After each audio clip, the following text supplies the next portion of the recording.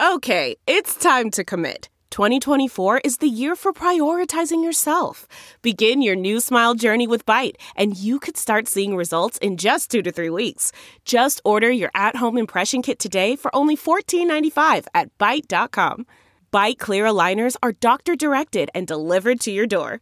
Treatment costs thousands less than braces. Plus, they offer financing options, accept eligible insurance, and you can pay with your HSA FSA. Get 80% off your impression kit when you use code WONDERY at Byte.com. That's BYTE.com. Start your confidence journey today with Byte. I'm coming for all of you!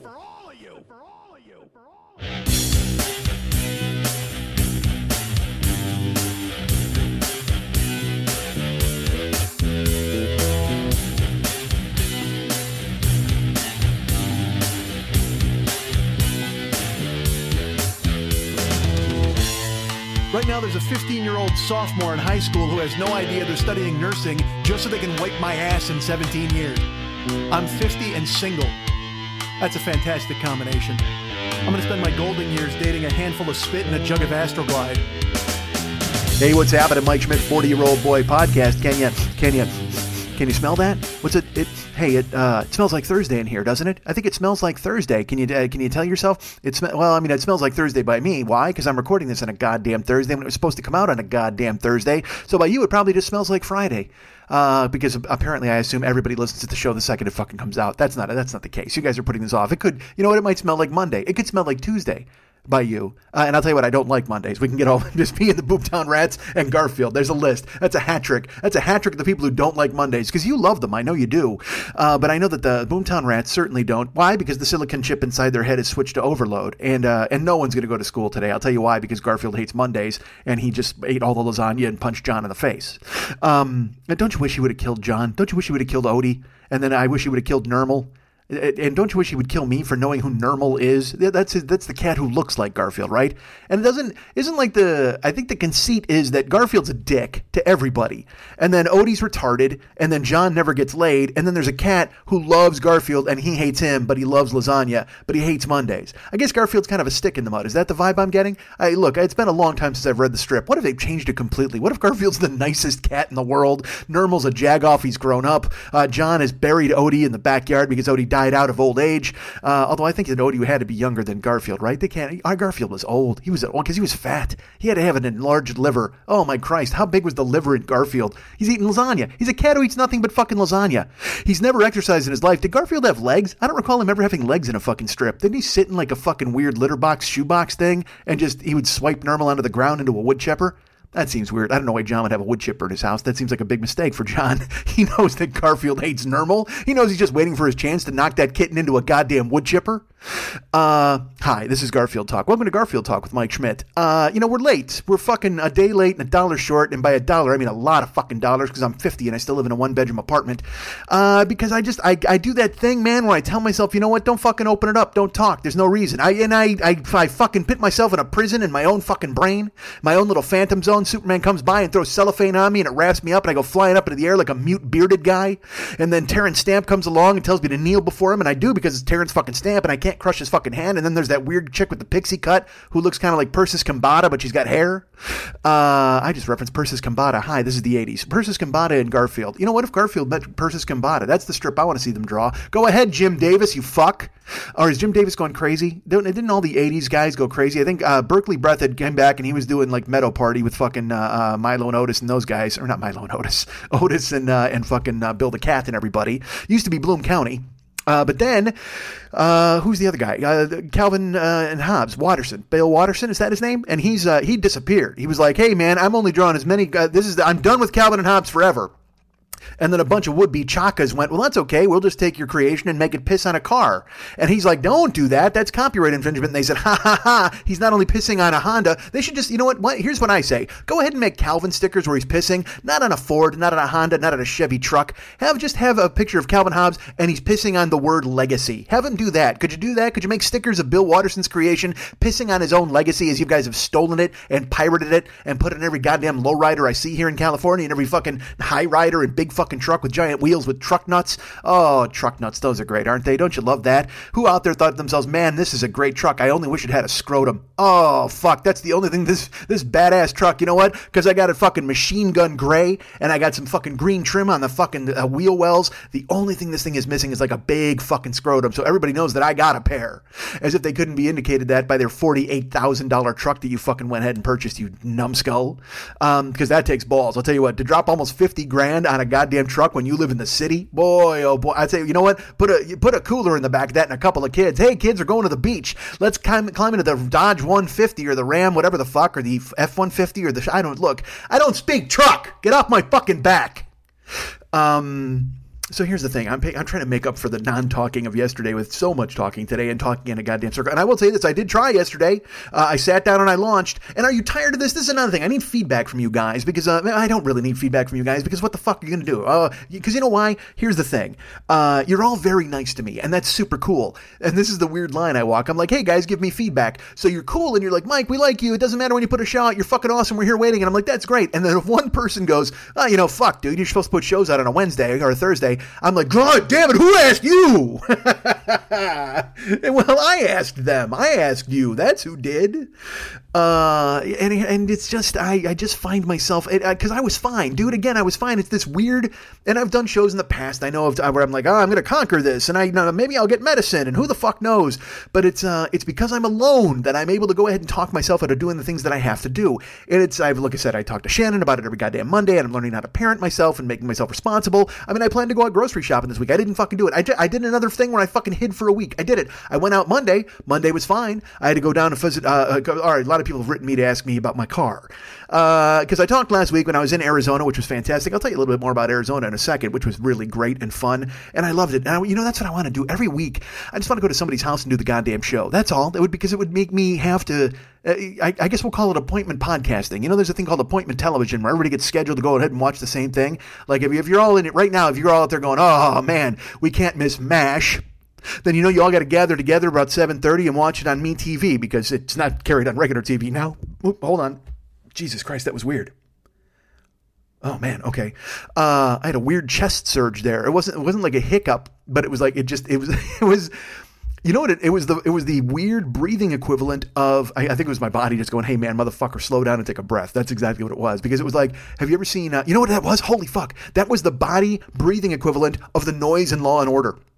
When it goes, because I was talking, all of a sudden, like my chest just went, it actually heaved, like my chest heaved, as if there were an alien about to burst out of me and then slide across the table, and a wide-eyed Yaphet Kotto here staring at me talking would have been even more wide-eyed as he watched that thing disappear into my goddamn apartment. And I'll tell you what, if you're the alien, stay inside me, because if you burst out of me, first of all, I'm going to bleed out here in my goddamn apartment, but second of all, there's nowhere for you to go. How shitty is it for the alien here if he bursts out of me and he looks around and he goes, fuck, there's 2 rooms to hide in. They're going to catch me in like fucking 5 seconds.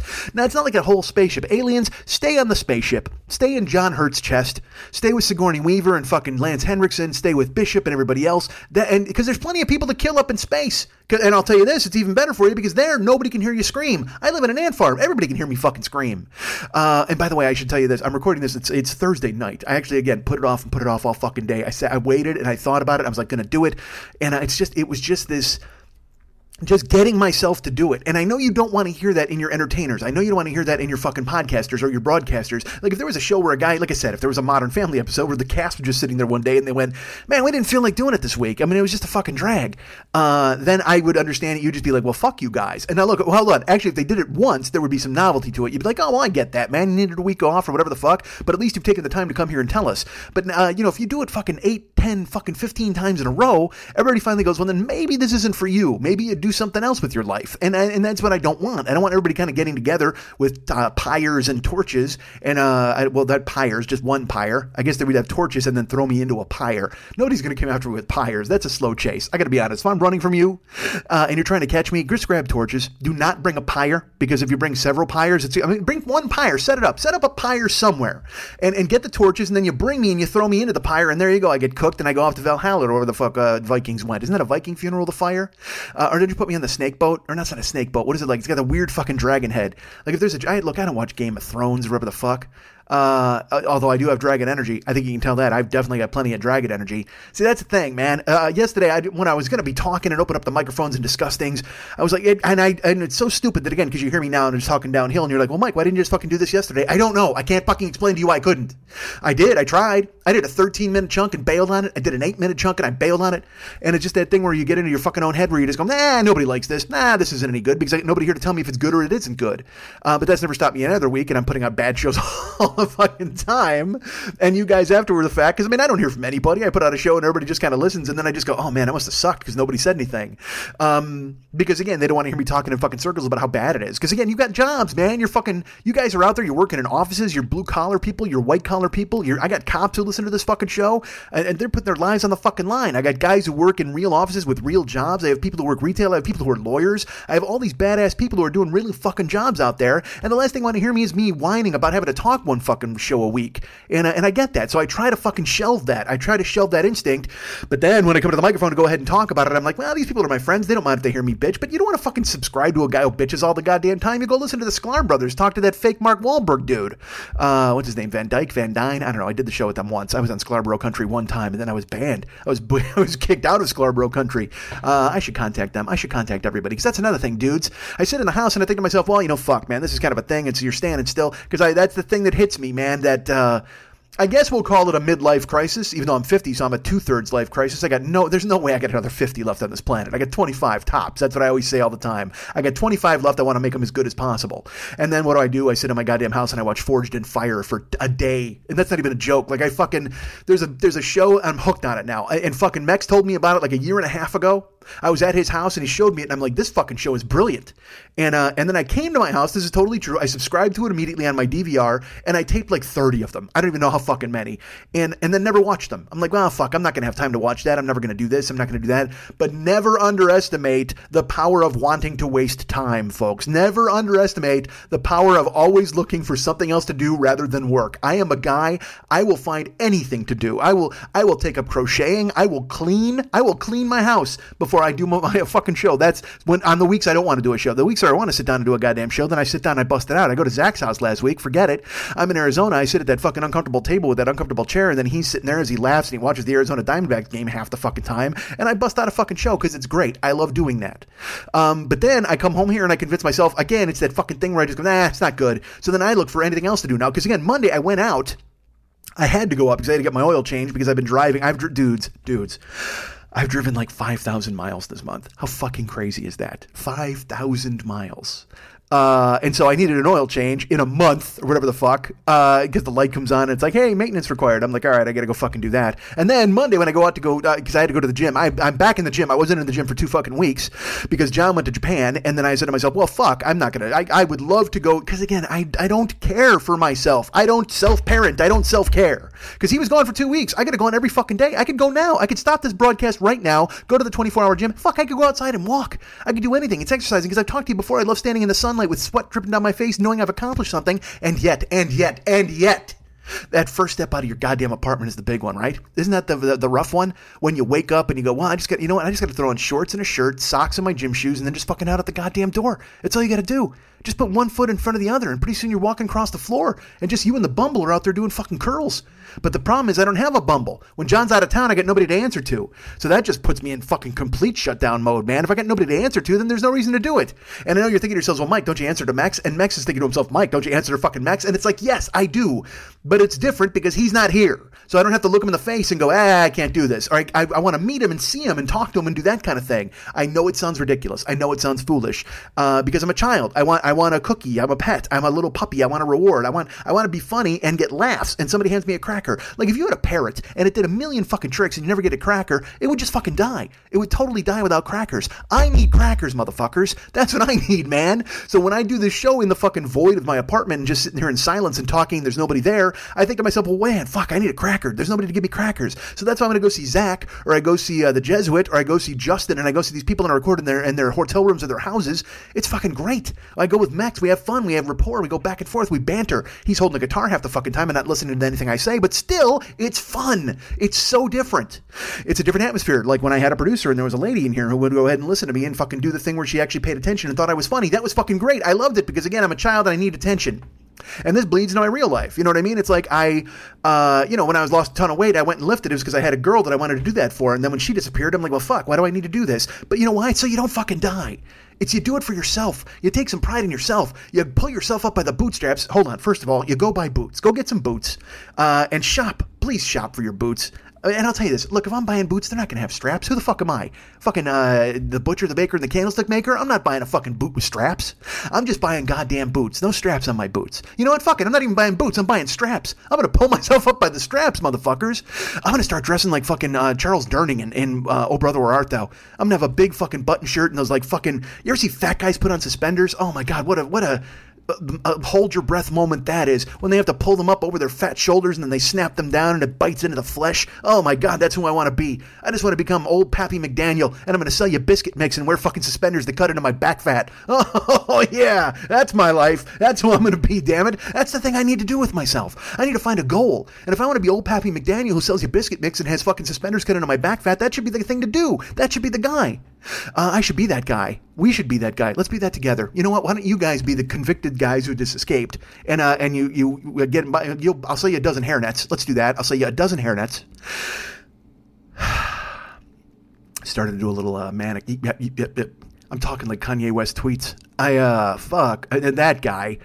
Because you know what I planned on doing this week, dudes? I planned on doing like a Prince show. Like I haven't told David about it. He was like, because whatever. It's been 2 years since Prince died. Check that. It's actually been 17,520 hours and 5 whole days since he took his love away from us. And so I was bummed, man. Like, it hit me kind of hard. And so I went into a Prince YouTube hole over the past weekend, and I was finding all these great clips. I found this clip of him on stage just playing bass with a band. Like, I didn't even know who the fuck it was with. I think it was with Larry Parker, I think. The lawyer in California. I forget who the fuck it was with. However, he just shows up. And he's in a fucking do-rag. And my favorite thing is when Prince just shows up. He doesn't really just show up. I mean, he's still wearing the vest and the boots and all that kind of crazy shit. Because he's Prince. You think Prince is going to show up in sweatpants and a fucking Jacksonville Jaguars t-shirt? That's not going to happen. He's going to come out and wear the fucking Prince clothes. Even if he shows up at the venue in sweatpants and a Jacksonville Jaguars t-shirt, which I would kill to see Prince wearing, he still sends out for a vest and boots. And you think there are straps on those goddamn boots? Absolutely not. For fuck's sake. He buys boots. He doesn't fuck with straps. Because I said I would just buy straps. He buys goddamn boots. You know what I think of buying straps besides thinking about fat guys with suspenders? You know what I think of? Old-timey barbershops where they like sharpen the razor on that fucking leather strap that they had hanging off the goddamn chair. Oh, that's fucking perfect. I need an old-time barber chair in my house. Fuck a stripper pole. I need a barber chair. That's how old I am. My libido can be contained within a barber chair, and a chick can climb on me there and just grind her fucking pussy into my goddamn lap. Hi, I need to get laid. I need to do something. I actually considered that. I'm like, hey, maybe I should put my profile on Bumble. And then I think I talked about that on here on the show where I was like, because I mean, fuck. This is a dumb thing I did. Like, it was Randy's birthday last week, and I sent her a present, and I'm just like, hey, come see me sometime, because I'm like so fucking annoyingly weird and desperate because I got nothing else going on. And she's just like, hey.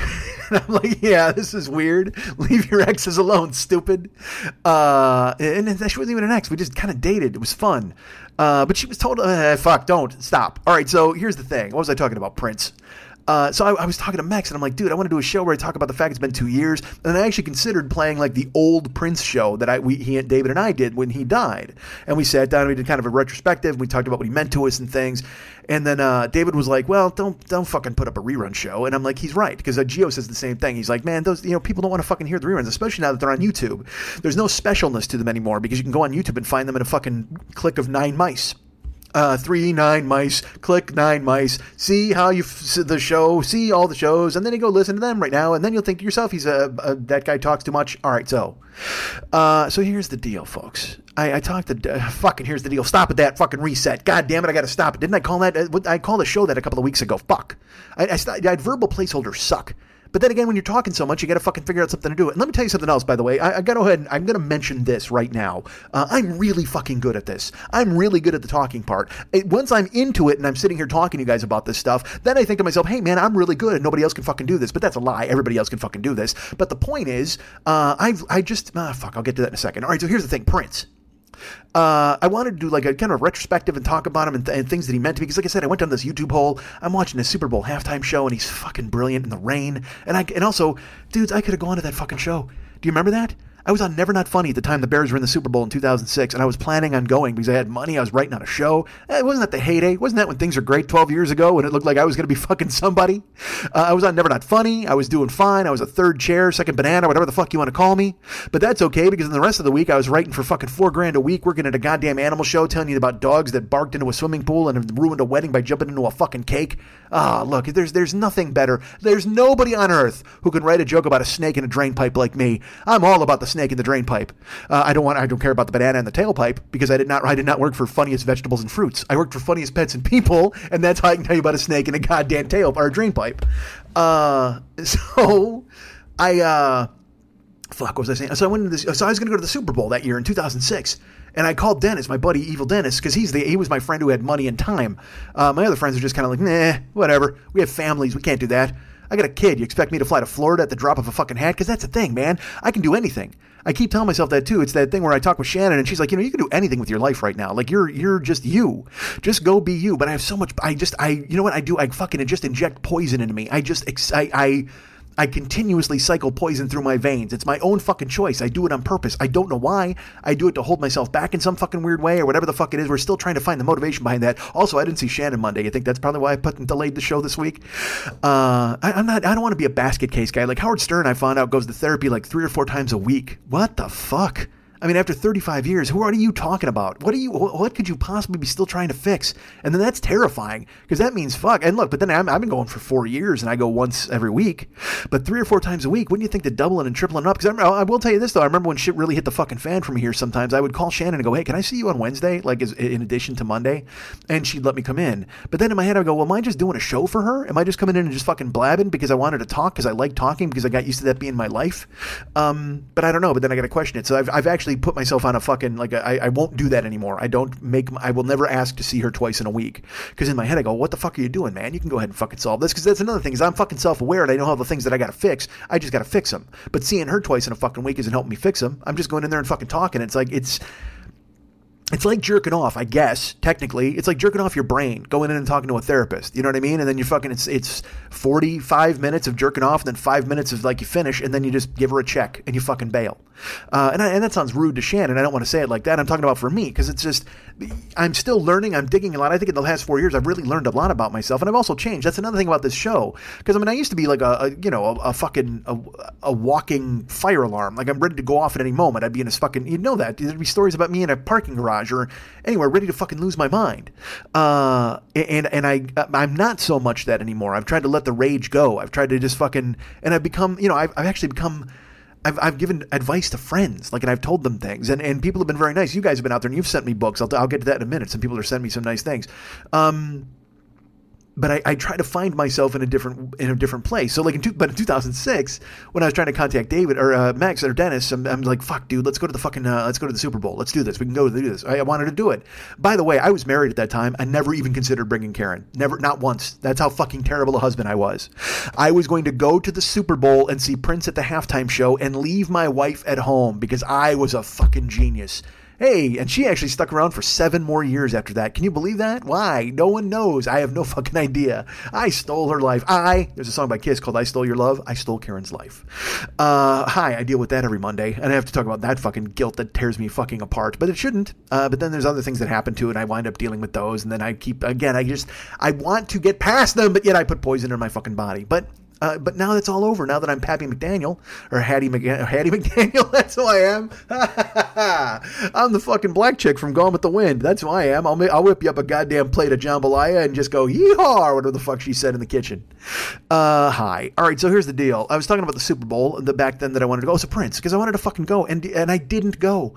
Like Dennis, I was like, because I was ready to pay anything and not take my wife. But I was still ready to pay any dollar amount at all and not take my wife. But I said, I'm like, Dennis, we got to go to this. We need to do it. And finally, it was Dennis who went, dude, I can't shell out that kind of dough. Because I mean, hotel rooms would have been like $1,000, and then the fucking tickets, we would have tried to dug them on the secondary market. And then there was the Bears, so people were really buying up all the goddamn tickets. No Colts fans, because again, they don't have any money. It's Indianapolis. They got no cash, right, Heidi? Hi, that's my friend Heidi.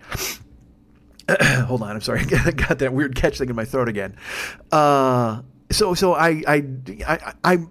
watched the fucking thing on YouTube, and I'm like, God damn it, I could have been there. I could have been there in the driving rain to see the Bears lose and Prince win. That would have been fucking amazing. Because I would still have walked out of there going, hey, Prince was amazing. I would have been pissed that the Bears fucking lost, because you can't waste fucking magic. Especially, you can't waste a 2 touchdown. They were up 14. They were up 7-0 in a second. Literally in 4 seconds, they led that game 7-0. Then they had a fucking defensive breakdown. I can't even remember what was it. Daniel Manning? I don't even know who the fuck it was. It wasn't Chris Harris. I don't know. Somebody fucked up and let Reggie Wayne catch like a 71-yard touchdown pass after they had, because again, magic. Hester returns the opening kickoff for a fucking touchdown. You're up 7-0. And the funny part to me is, like, David, when I talked to him, I'm like, well, they went to the fucking Super Bowl, and he's pissed. He's like, I would have rather didn't even go to fucking Super Bowl if they lost, because now they have a blemish on their Super Bowl record, which is my favorite way to ever look at it. He's like, yeah, in the all-time Super Bowls now they're 1-1. So what? They're fucking 500. And I'm like, well, they got to a Super Bowl. It was fucking amazing. He's like, yeah, it doesn't matter. If you lose, it doesn't fucking matter. Because David's very all or nothing, especially when it comes to goddamn sports. Like, I try to tell him to watch the Bulls now. He's like, fuck no. Like, because David feels, and I think I can speak for him because he's not here, and so I'm going to speak for him fucking anyway. He watched the Bulls with Jordan. He saw the Bulls win 6 titles. So he's like, what the fuck else could I possibly watch the Bulls for? Like, where could they take me that the best player in the world took me? Where could they take me past that? And I'm like, no, it's kind of like, now you start over and you start from the bottom and you look at these teams and you're just like, I don't give a fuck. Why the fuck would I start from the bottom? I saw the best. I saw the best in the world. There's no reason, which is weird because he's not like that with the Bears. Like, he watches the Bears every week. He loves watching the Cubs. You know what I mean? He still watches the Blackhawks now, even though they fucking went in the shitter this year. But I'm sorry, I get something wrong with my sinuses as I'm trying to talk to you guys. It's weird. It's like breath is trying to come out of my head in different ways. Hold on. All right, and it's so funny. I should just stop and edit the fucking show and put in another goddamn track. But it took so fucking long for me to sit down here, and it took so long to bake it that I cannot stop and fake it, and I'll never have this show recipe again. So I have to go ahead and just talk fucking downhill. That's another thing. I made the show work. So then I'm like, fuck, if I do a show and I got to stop talking and then I go ahead and build it and then there's editing tab. I turned it, because when I could just come in and talk, it was so fun. That was great. I've talked to you guys about this before, but the fact now that I'm fucking de facto producer and everybody else and editor and all those other things, I'm just like, I don't want to stop, because then I got to edit the fucking show, because that's more work for me later, which is the dumbest fucking thing in the world, because you know what? That's what the goddamn show is. Put it out there. You don't fucking get the one-take Jake everything and be perfect, because I'm so proud of myself when I one-take Jake a fucking show. I'm just like, man, it was 2 hours of me fucking not even stopping. Well, maybe if you would have stopped, the show would have been better. If you would have taken a breath or something like that, or sipped something, and people wouldn't have heard garbage in your mouth, your fucking sinuses wouldn't have been freaking out like they are right now, which I just want to knock back a clam. I'm not going to lie to you guys. There's something lurking inside my sinuses, and I just want to fucking barrel it down my throat and then launch it. I just want to launch a clam. That's what I want to do, folks. I want to loogie it out.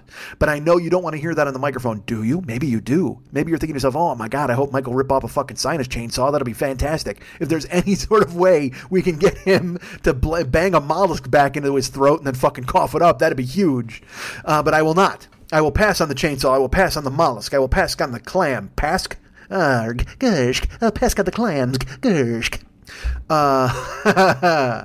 So, I fall down a YouTube hole with Prince, and I watch the Super Bowl show, and I'm depressed, because again, like I said, I'm not depressed. That's another thing. I don't want to even fucking call it that, because that's a cheat. There's real people that are really depressed out there. They're sad, and they're like, they're moping around, and they got to take pills and shit.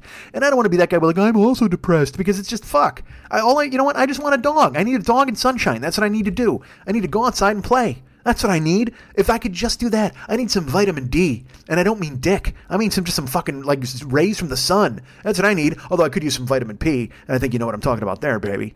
As I branched in, I was talking about Bumble. Wasn't I doing that thing?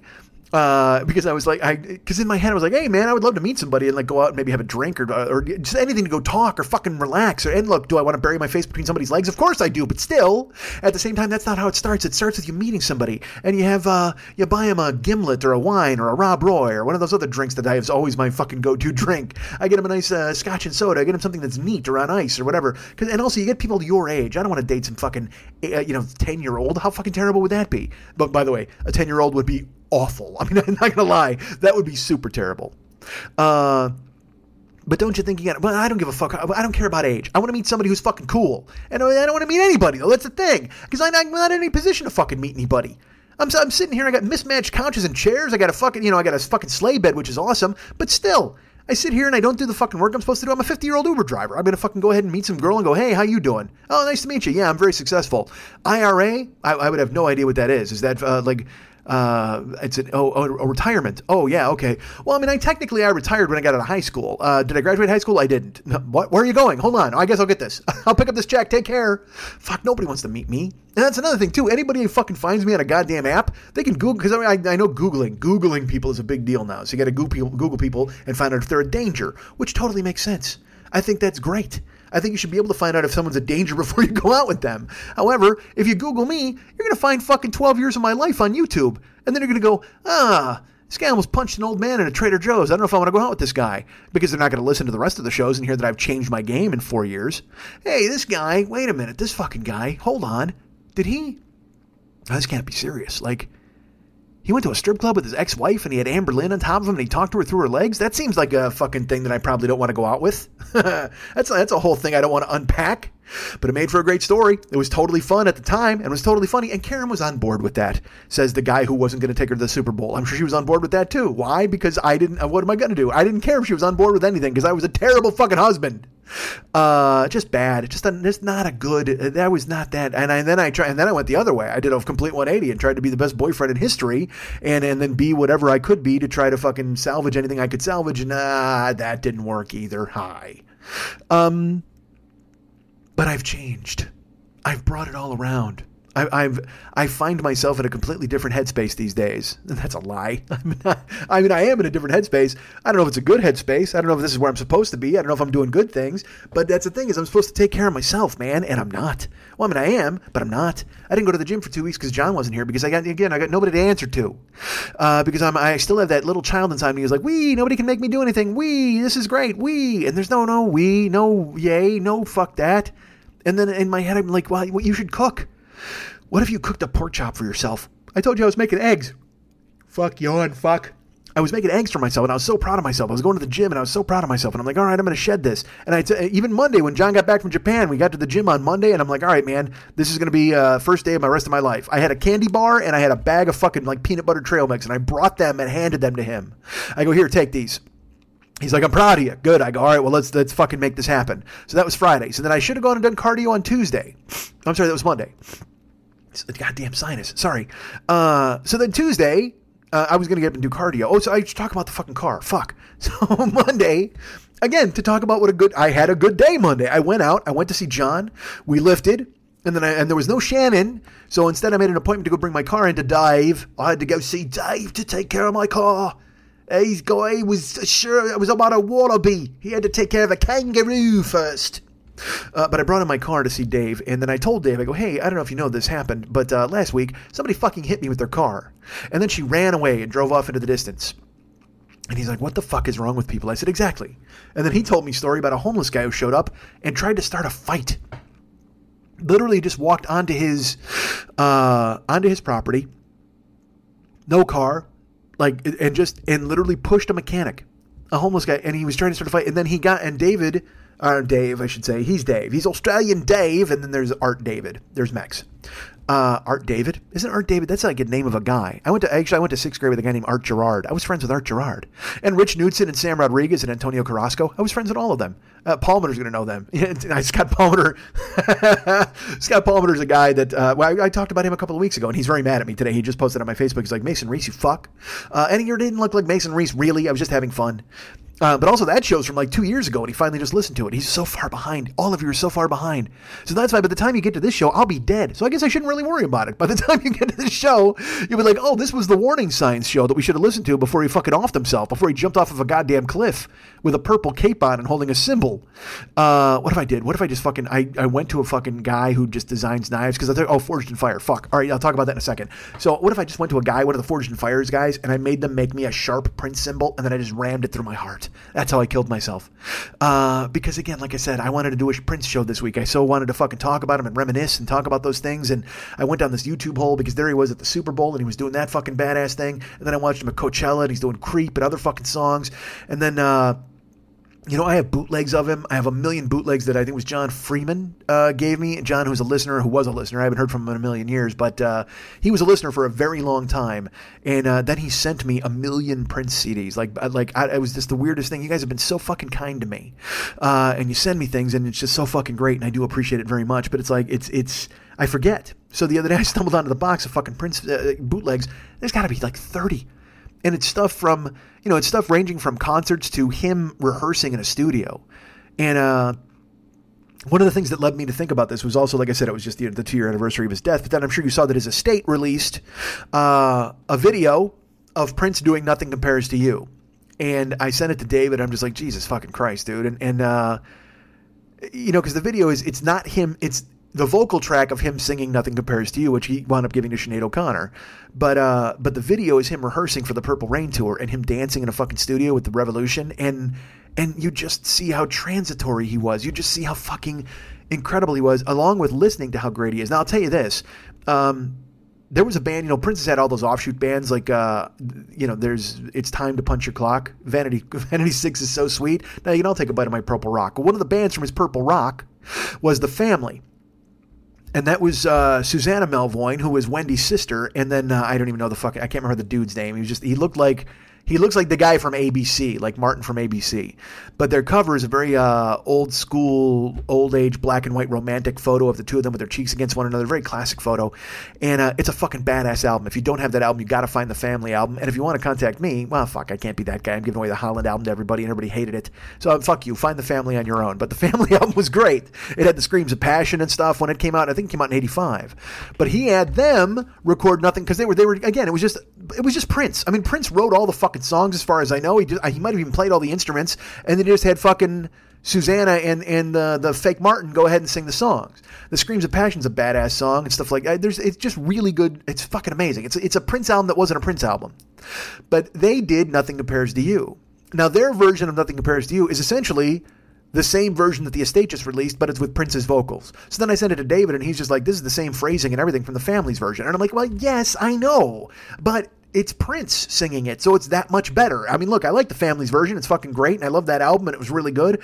But this is Prince in full, 1984 vocal, at the peak of his powers, doing Nothing Compares to You, which we have not heard. Because, again, the times he does it on stage, I think it's on the Greatest Hits album, he lets the backup singer sing it. I forget her name. Fuck. Of course I forget her fucking name. But she came out, and she took the vocal on it, because once Sinead did it, he kind of let the females sing it. Even I saw him live. I saw him live here 3 times in L.A., and he wound up doing it, I think, one of the shows, and the backup singer sang it. And I'm like, all right, fucking fine. But I would have loved to hear Prince sing it. And then, sure enough, there comes the video, and they're like, hey, guess what? Here's Prince, and he's singing it. And I'm like, God damn, that's fucking perfect. Because it was great.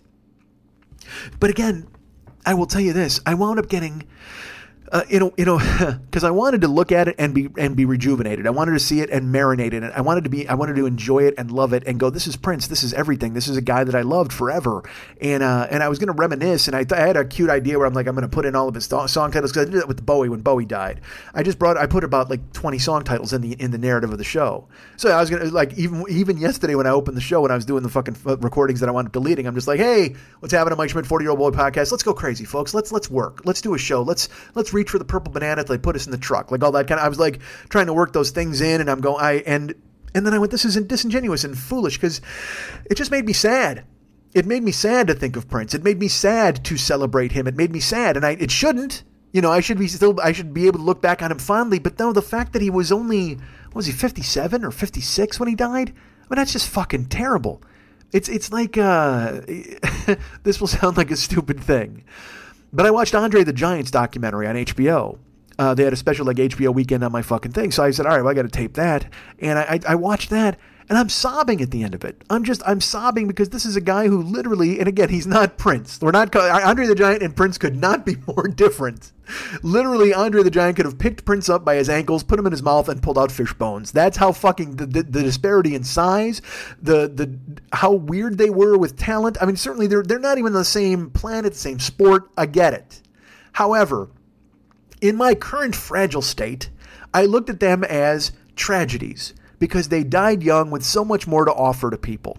Now, whether it was Prince and his vaults and his future music that he would write and his performing skills, or it was Andre the Giant and his just being able to walk into a room and seeing the sheer joy of people on their faces when he would arrive, because he was such a different thing than they'd ever seen before in their lives. And I was lucky enough to see both Prince and Andre the Giant. Again, not at the same time. You know how I always talk about I want to be just me with a dog on my shoulder. I want to travel to and fro, and I want to just go ahead and get adventures. What if Andre the Giant did that with Prince? Now that I think about it, how great would that have been? He's just in his Fezzik the Giant suit, and Prince is dressed in a little matching Fezzik the Giant suit, just sitting perched on his shoulder, and they go off, and every time Prince says something in his little Prince voice, and Andre the Giant rhymes it back just like Fezzik did. It'd be great. But it made me sad. It made me sad to watch that documentary. And I'm sorry. This is the craziest thing.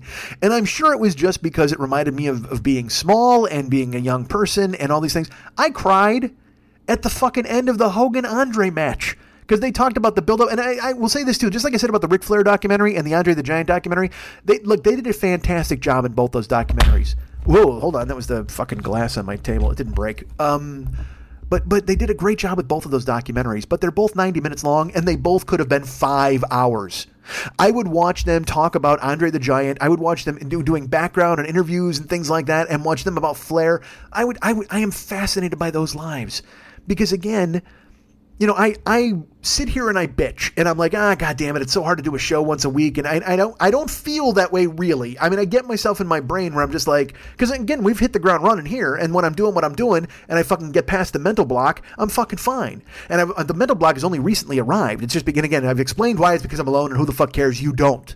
But the point is, I think to myself, my God, you know, because as you know, I put myself on a fucking cross, and I'm like, you should be so much more than you are. And it embarrasses me to watch the One Man, and I used to close the One Man with the epilogue, and I'd be like, you know, I've tasted a life wasted. Well, can I escape it? I don't know, but I want to try. But have I tried really in the last 6 years? I don't know if I have. Certainly not as the way that I should have. I wound up. I thought I did. I thought I was in a relationship that was going to last forever, and I was excited about that. And then that knocked my fucking dick in the dirt. And I won't lie to you, that still fucks my head up. But that's me. I've allowed myself to let myself get fucked up that way. But then I see guys like, you know, Prince. He oozed creativity. That's all he did. I mean, just watching that rehearsal tape, I was like, that's exhausting. Like, I can't even imagine the rehearsing of that. You know, when I did the One Man, I wrote it. I think back to my work ethic even then, 6 years ago. I remember sitting in Graveyardville writing the one-man show. Now, there were stories that I had told on the show, and then I shaped them for the stage. But then I'd come to town and I'd do that hour thing. I'd do this. For an hour, I'd just fuck around and talk about my trip out there and stuff. And I really liked it. And I started to fall on that. I don't want to call it a crutch, but it's something that I do and I do well, and I'm able to just kind of this is one of the reasons you're going to make fun of me. This is why when I go and do the show in somebody's house, like I'm at Zach's house or I'm at the Jesuits' house, and afterwards, the reason I do it is so they can look at me and go, Jesus, like, because they see the magic trick. They see that I really do it, that I talk and I just fucking ramble on and whatever the fuck, and like I said, when I did Jesuits' show, there's nobody in the world who can do that show. That show that I did there, nobody in the world. I don't give a fuck who you are. Funny, not funny, it doesn't matter. And I know there are people out there who are going to be like, oh, there's Mike jerking himself off again and fucking stroking his ego. And it's like, dude, I got no fucking ego, okay? I used to have a fucking ego where I was like, I'm the man, I'm this. And I've kicked my own ass so many fucking times that my ego's on a goddamn shelf, unused. It's just fucking set up in a jar. And there'll be times when it just fucking arrives when I do something really great. And I'm like, God damn, that was really fucking great. But then I see a videotape of fucking Prince dancing for 4 minutes and I go, fuck, I couldn't do that. I can't do that. I shouldn't do that. I shouldn't do anything because he's fucking great, and why the fuck compete? Even though I'm not competing with him. Do you think Andre the Giant would fight Big John Studd, go back to the locker room and go, fuck, I'm not Prince? I mean, no, of course he wouldn't. But it's the weirdest thing that I will do that. I'll draw these fucking comparisons with myself. But the thing is, both of them brought joy. Both of them brought love. Both of them did whatever they could to bring... and you know what? They did what they had to fucking do. That's another thing. You think Prince just like sat in his house and goes, fuck. I got to write 10 more songs, then I got to go on fucking tour. No, that's what he did because he was Prince. It just came out of him. There was nothing he could fucking do. He couldn't help it. And I hear that all the time. Everybody's like, you know what, man? Just fucking go for your dreams. You got to fucking make it happen. If you won't be denied, then it'll pay off. And I am absolutely the antithesis of won't be denied. I will be denied by everybody. I will be denied by everything. I'll be denied by myself. By the end of tonight, all of you will deny me. At least one of you will betray me. I can tell you that. Or one of you will deny me, and then one of you will betray me. I don't know. Perhaps I'll come and walk across your swimming pool. But it's you know, I don't know why I get in my own head and I put myself in a fucking and it's. This should just be second nature. But the thing is, then money shows up. So I've got to pay my rent. I got to do these things and I got to pay. And so I have to go have a real job and I got to go drive. And then I get fucking mad that I have to drive. And then I get in a spiral where I go, look what you've done to yourself. Look how fucking far you've fallen. Look what you've got to do with this fucking life. You've got to go ahead and do this. And And it's dumb. Because again, as I've told you many times, as I quoted the brilliant prophet Richard Marx, when you're trying to make a living, there ain't no such thing as pride. But when you think to yourself, man, I could be better, I could be more, I should be doing comedy, I should be doing this, and you guys are sick of hearing it. You're sick of hearing me give fucking public pep talks to myself, and I don't blame you. But that's why I didn't want to subject you to it yesterday. Because again, it seems like every third week now, I sit in my house and I go, fuck. Because, it's a different animal now. For fucking 10, like I said, when I started the show, I had 40 years of stories to tell. And now we're 10 years in and I've told a lot of those fucking stories. And now, you know what it's time to do? Work. It's time to unearth the old stories and try to fucking do that and put stuff together and actually write.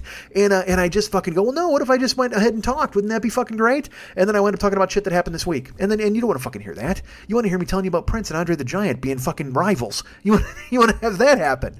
All right, here's the thing. Now hear me out. What if they had a battle, but on their different platforms? Like Prince challenged Andre the Giant to a base-off, but then Andre the Giant had to wrestle Prince. You got to do the base-off first because Prince is going to get massacred. But Prince could also be... Remember you see King Kong Bundy fight the midgets at WrestleMania? I think we've talked about that on here, didn't we? That would be great. So that's like Prince fighting Andre the Giant. I don't want Prince to fight Andre the Giant. I want him to get along. I want him to be friends because I watched Andre's documentary and I was so affected and so moved and so saddened by it because this is a guy, again, he was a gentle man, a nice man, and all until it was time to not be nice. That's the one thing. You want to talk about a guy who's got a lot of fucking Dalton from Roadhouse in him, that was goddamn Andre the Giant.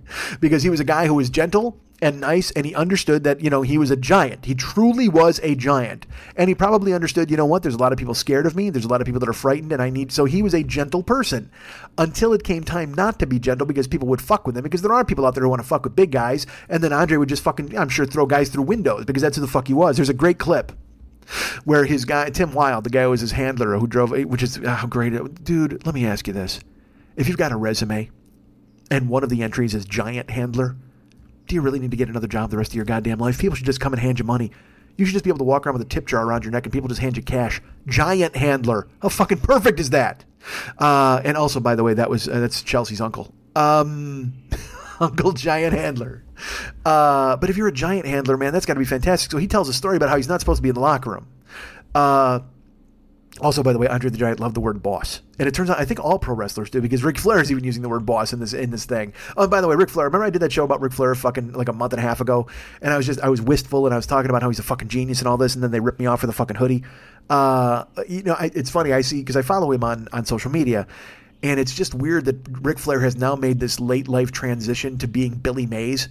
Like he's selling everything with his face on it, like fucking sunglasses and soda cans and super glue and fucking, anything that he can slap his visage on, and peddle to the public, he's doing it. Because again, he's had and look, who am I to fucking talk? For years I've been trying to get you to buy fucking your dirt shirts. So he, however, has a built-in audience that he can sell. He's got like bath towels and fucking trinkets and stickers and I see it and I'm like, oh man, it's really fucking, it's kind of cheesy and cheap. But at the same time, he's been a carny his entire fucking life. If you're a pro wrestler, you're an athlete who happens to also be a carny. So he can't be an athlete anymore. If you see Ric Flair, he barely can fucking walk. And by the way, I watched the NFL draft tonight, and the NFL had this really touching moment, at least they thought it would be, when the Pittsburgh Steelers pick came up. They had a linebacker named Ryan Shazier. Now, Ryan Shazier he's a young man. I think he's only 24. And last year in a fucking playoff game, he tried to make a tackle and he couldn't move. Like you can see him, he flops over and he can't move his legs. So he's laying there and they're coming to tend to him. They have to take him off on a stretcher and he puts the thumbs up and all this. And then for weeks, they wouldn't tell anybody what was wrong with him. They'd just be like, well, Ryan's feeling better. Ryan's doing okay. It's because they didn't want to tell anybody that the motherfucking guy couldn't walk. He's 24. And it's too depressing a story. It's too fucking rough for people to handle because, again, they're trying to enjoy the playoffs and the Super Bowl, and they're also trying to ignore the fact that, like I said many, many times, these guys are all banging their brains into fucking applesauce and grinding their fucking bones into goddamn sand just to try to win a fucking Super Bowl ring. And then when they're all 55 years old, none of them can move. They're all using walkers and whatever the fuck. So Ryan Shazier hurts himself in the playoffs last year. They bring him out at the draft. Now he can walk. So they're like, woohoo! They're like, here's a special, and they made it a big deal, man. Because this is the thing that the NFL does. Like, they try to capitalize on people's emotions, and they try to use whatever they can. Like, they use the fucking flag and the police and the fucking military and all that shit. And then Colin Kaepernick comes along, and he does the one thing where he's going to take a knee, and everybody freaks the fuck out, and then the NFL basically hangs him out to fucking dry. Because they make their money on the military. They make their money on cops, and they make their money on violence. They do. They just do. You can't argue that they don't. And which is another reason that, like, I don't want to get into the world, because I was going to tell you that one of the things that I do usually when I don't have a story to tell you is I'll just talk about the world. But that was another thing that set my fucking head spinning this week, is the world is a fucking terrible place. The world, it's as we all know, I find myself with no hope for it. And then you see a guy like, so again, I won't go too much into this, but like I said, the NFL hides behind the military and cops and the flag and all that kind of shit. So does Trump. Trump is a guy who, he doesn't give a flying fuck about the military. He doesn't care about cops. He doesn't care about fucking religion. But he knows that there are people out there who do care about that, and those are their core issues. And so he'll say stuff like, our terrific first responders, our fantastic military, our beautiful police, and Jesus Christ, and God, and the Bible. And everybody's like, woohoo, he's the best of all time. We love him because he really tries. And he doesn't. He's a fucking Wizard of Oz grifter behind the fucking curtain trying to fool you with buzzwords, and he did. All right, so, but that's the thing is because that's boring too. It's not, you think it's boring for you to listen to? It's boring for me to talk about. Every week to just go, it's terrible, everything's terrible. Nobody fucking wants to hear that, man. I don't even want to fucking talk about it. I don't want to live it. I go on Twitter and I find people that, like I said, people that I thought are really funny, people that I dig, and I'm just like, I can't anymore. I can't fucking listen. I can't, like this week, the guy went into the fucking Waffle House and shot everybody up. I'm sure you saw that. A guy walked into a fucking Waffle House. Crazy dude. Fucking weird bangs. Look at that guy. He just looked off. That guy, you know what that guy looked like? I went to high school with a guy named Phil St. Laurent. I liked Phil. Phil was a good guy. But Phil also had, his head was a little, like if you put a level on it, the bubble wouldn't really line up. You know what I'm talking about with Phil? That's the kind of guy he was back in high school. Perhaps he's grown. Perhaps he's got lovely children and he's a fabulous father. I know nothing of him after high school. All I know is in high school, he was the kind of guy who might have his left shoe on his right foot. That's who Phil was. Probably shouldn't use his last name. Anyway, this dude who shot up the fucking Waffle House looked just like him. Like that fucking faraway click stare and cut his own bangs. So you know that fucking look? The sort of dude who just smells like a diaper. Don't you fucking hate that? You see a guy in a bus stop, the kind of guy in June who's wearing a parka, and you're like, oh man, I know that guy's got problems. That guy stinks. The kind of guy who forgets to drink water. And so when he talks to you, he's got a white tongue and spit in the corners of his fucking mouth. And you're like, I don't even want to talk to this guy. Now he's asking me for a cigarette and I got to hear what he thinks about Libya. Get the fuck out of here, man. Fuck you and fuck your bangs and fuck your AR-15 and your parka and get fucking lost. Nobody wants to talk to you, weirdo. And that's the problem, is he gets treated like that his whole fucking life until eventually he gets his guns and he goes to the White House. And he's like, hey man, I wanted to talk to Trump because, I'm a sovereign citizen and whatever the fuck. And cops are just like, this guy's batshit, but he's white so we can't shoot him. So then they just arrest him and they send him on his way. And they take away all his guns. And what do they do with his guns? Do they burn them in a giant gun vat? Do they sell them at auction? No, you know what they do? They give his guns back to his fucking dad. His dad, who's fucking half responsible for the walking gene terror pool that this fucking guy is, and you give him you think he's got good judgment? Look at what his sperm created. He's responsible for half this dude. He's all the fucking, he's the X chromosomes in this fucking guy. The Y's? I don't know, I'm on the fly here. But he's fucking responsible for half this crazy. And you know what? Just assume at this point, if you don't see the mom, assume this guy's responsible for the bangs, the parka, and the fucking spit in the corner of the mouth. That's who this fucking, so you don't give him the guns. So what do? They give the dad the guns, and I'm sure the dad went ahead and said, you know what, I got to go talk to this fucking waterhead. And he sits him down, and he's like, you know what, you went to the White House with all these guns. That wasn't smart. By the way, here's all your guns back. Don't do it again. Oh, you're a fantastic parent. See, that's the problem. When you want to be your kid's friend, instead of just being a dad, if you were being a father, you know what you would have done? You would have taken that AR-15 and put a couple right in the back of that fucking guy's head and then buried him in your back fucking yard so nobody ever saw him again. And nobody would have cared because it's not like he had friends. The only person who would have missed him would have been Burlington Coat Factory because they wonder why he didn't come in and buy his yearly fucking parka. The fuck out of here. So sure enough, the fucking dad gives him the guns back. And what does he do? He then disappears. And then he gets pulled over and they run a check on him. And then it turns out that they let him go because, again, he's not black. So they wind up letting him go when they run a check on him. I'm sure the guy just smelled like gun. Look at the photos of that motherfucker. Again, Bangsy cut himself, spit in the corners of his mouth, fucking faraway stare. He just looks terrible. He looks like every guy that had a real life ghost story. Anybody who tells you they got caught by aliens and got anally probed, that's the dude with the story. He's just... If you look up hillbilly in the dictionary, it literally has a photo that says, we couldn't run his photo, it's too on the nose. That's what it is, a photo of words that say that. So he's got a fucking parka and so they give him the guns back. They give him to the dad. The dad gives him the guns back. He goes, he gets pulled over, and again, not shot because he's not black. And then what's he do? He goes to a fucking Waffle House and just shoots everybody. Just tries to. He tries to fucking gun everybody down with an AR-15. And look, I've been in a Waffle House. That's a lot of gun for a Waffle House, all right? It is, you just don't need that. That's too much gun for a Waffle House. Bring a couple of pistols and go Deadpool on that fucking joint. You'd still clean the place up. But no, you got to bring in an AR-15 because why? You want to make a bigger mess, you fuck? You know why? Because he wanted to make sure every booth in there was smothered and covered. That's all it was. He's like, you know what? The pistols would get the job done, but I got to make sure everything in here is covered and smothered. Bang, fucking bang. So he gets in. He's shooting people. And you know, that's what happens now. That's what we do. Anywhere you're at, it could happen anywhere. It could happen here. Some guy could kick in the fucking door and go, hey, go back to that fucking, tell that story about Forged in Fire that you never finished and shoot me 4 fucking times. And that would be fine. I wouldn't blame him. I would deserve it. But instead, this fucking guy goes into the Waffle House. He shoots everybody as much as he can. And then the gun jams. And then, folks, a unicorn appears. A hero. We've often heard so many times about the fact that, hey, if there was only good guys with guns, they could stop the bad guys with guns. Well, in the Waffle House, all there are good guys with salt shakers and forks. There's good guys with biscuits and omelets. You can't stop an AR-15 with an omelet. You got a much better chance of being turned into a fucking omelet. Yet, this fucking dude was hiding behind a goddamn door or whatever the fuck, leaps out and tackles this dude, burns his fucking hands on the barrel of the AR-15 because he'd done so much damage up to that fucking point that it was hot, fucking steaming hot. But he doesn't care. He wrestles the guy to the ground and he beats him the fuck down. And then, by the way, this dude, when he pulled up, took all his clothes off, came in naked with just a parka on. And then he shot everybody up with his balls hanging out. I mean, because again, I guess you gotta, I mean, I don't know. I couldn't figure out that. Don't even try to figure it out. Because in my head, I'm like, what's that move? Is that a chess move? Like to not leave DNA on your clothes when you don't have to throw them away or something? But he's got the coat on. Why not just come in like fucking straight up 300 Spartan and just go, you know what, this is Sparta, and then shoot everybody with the fucking AR-15 and then kick somebody into the deep fryer and let them fall all the way down. And then you're totally naked. You don't have to get anything on you. But it doesn't fucking matter. He gets tackled by a hero, a fucking genius, a champion, a guy that right now we should carry on our shoulders forever. We should just hail this guy. We should make new money just to put his face on it.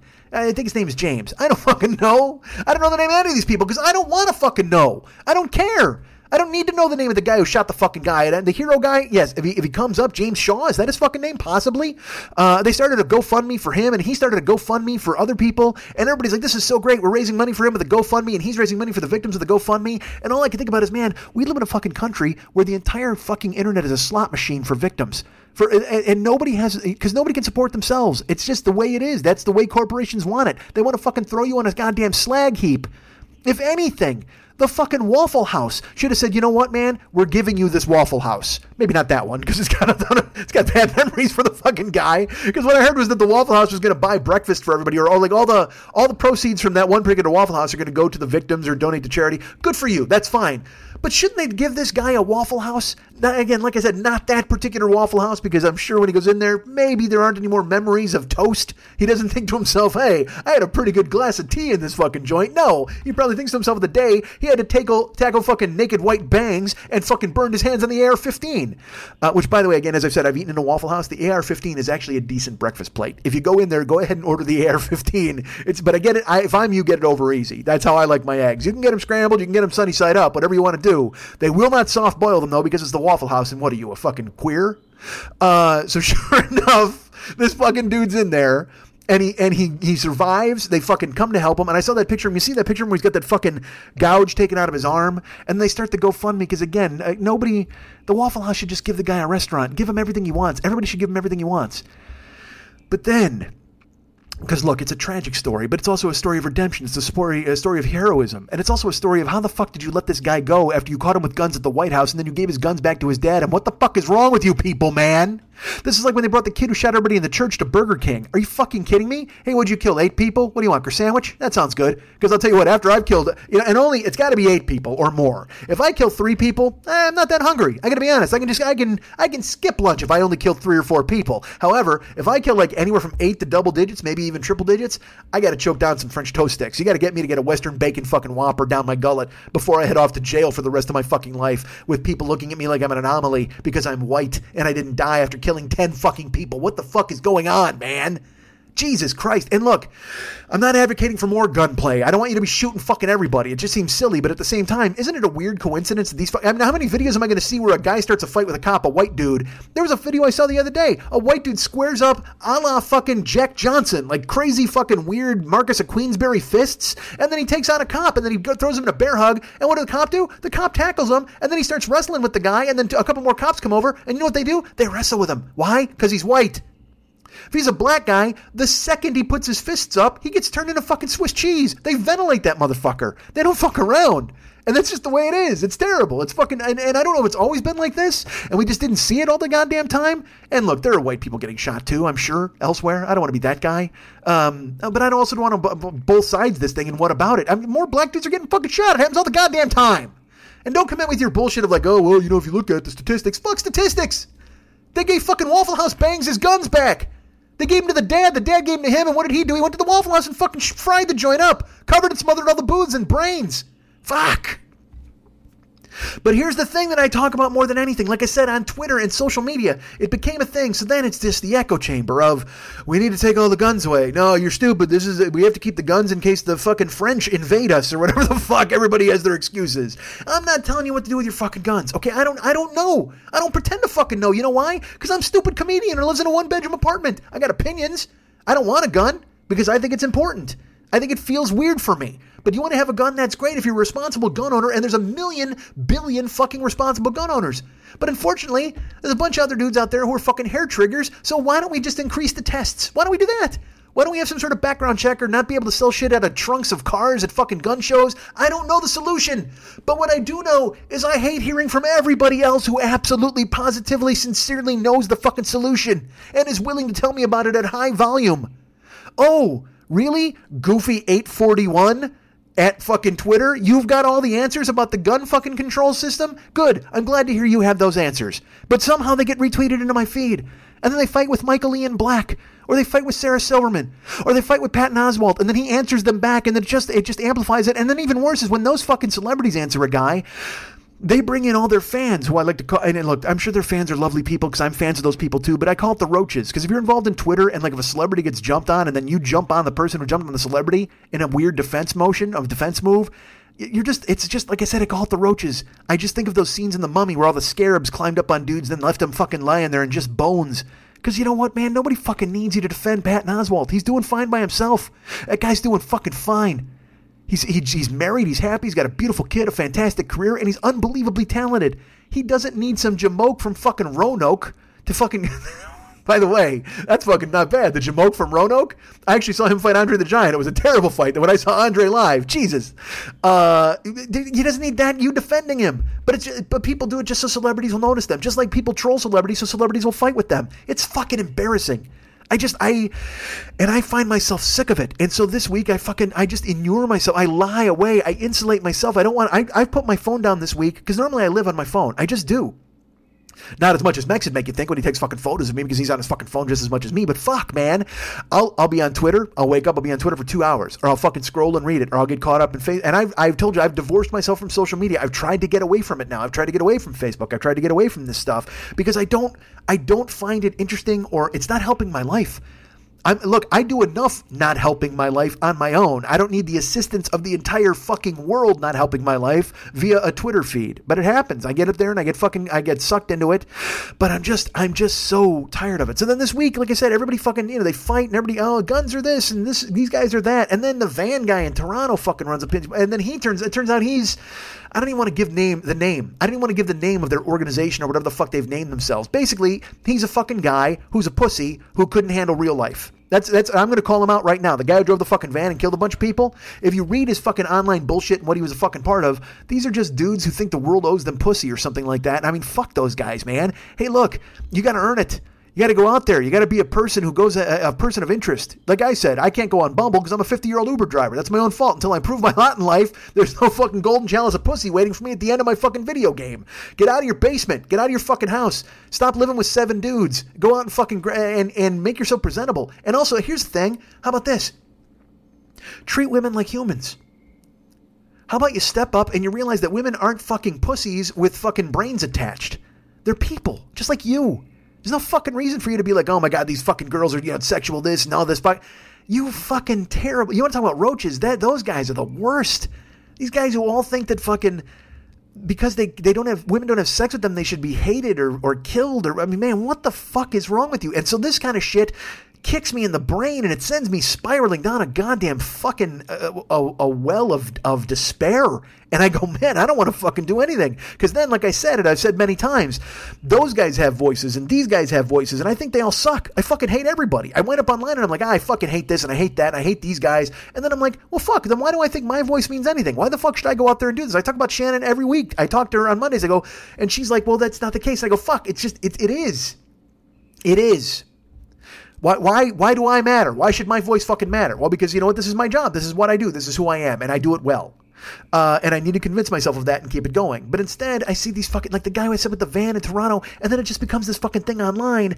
And then there's trolls and fucking bots and then real people and they're fighting and people are like, oh, they're pathetic. And people are like, oh, no, you got to hear their side of it. And no, I don't have to hear anybody's side of it. I don't even hear Nazi's side of it. I don't have to hear anybody's fucking side of it.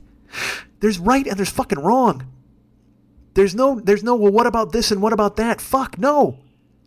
There's right and there's fucking wrong. Just be cool. That's all I gotta do is be cool. Don't run people over with a fucking van. Don't take a fucking weapons grade military fucking rifle to a goddamn pancake house. What the fuck is your problem, man? How is that guy alive?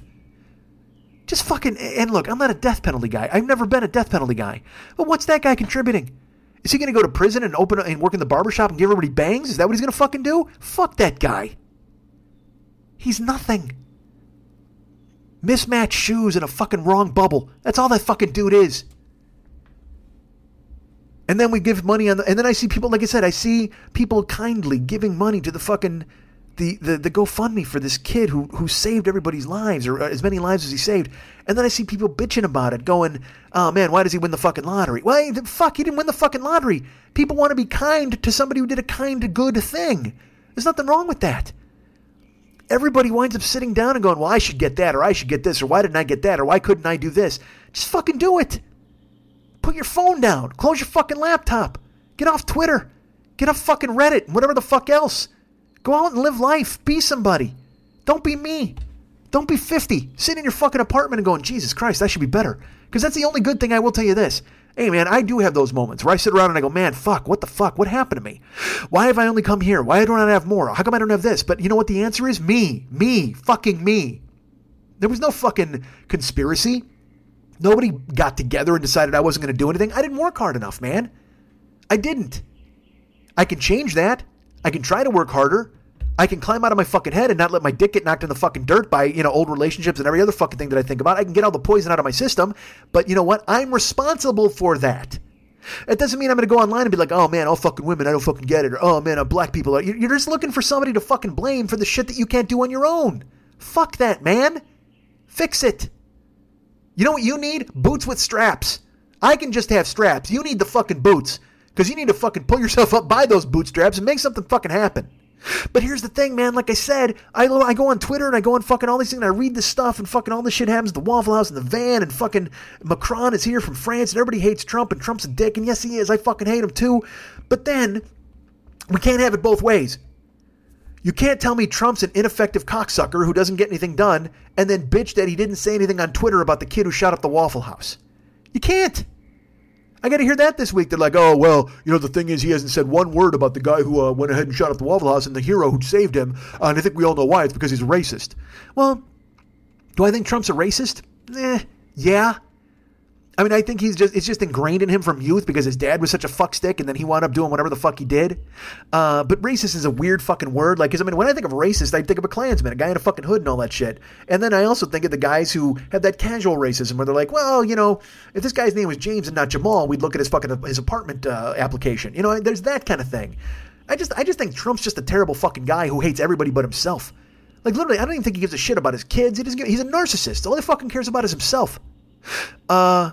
But then people are like, well, he said that thing about when he talked about there were very fine people on the other side in Charlottesville and all this shit. Blah, blah. Yes, because he's a fucking asshole. He's a terrible person. So what would it make you feel if he came out and he commended the kid who saved the Waffle House people? Would you then think he was a good guy? No, you fucking hate him anyway. So who gives a flying fuck what he does? Hopefully he gets fucking thrown out of office.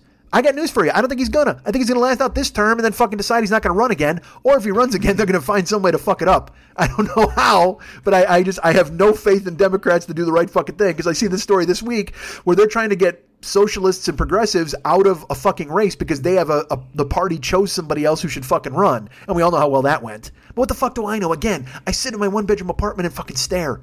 I'm no expert. I don't know a fucking thing. I don't know anything about any of this. I got opinions, but so what? So do you. So does everybody. But that's the problem. Everybody's always had opinions. But now, everybody's got megaphones.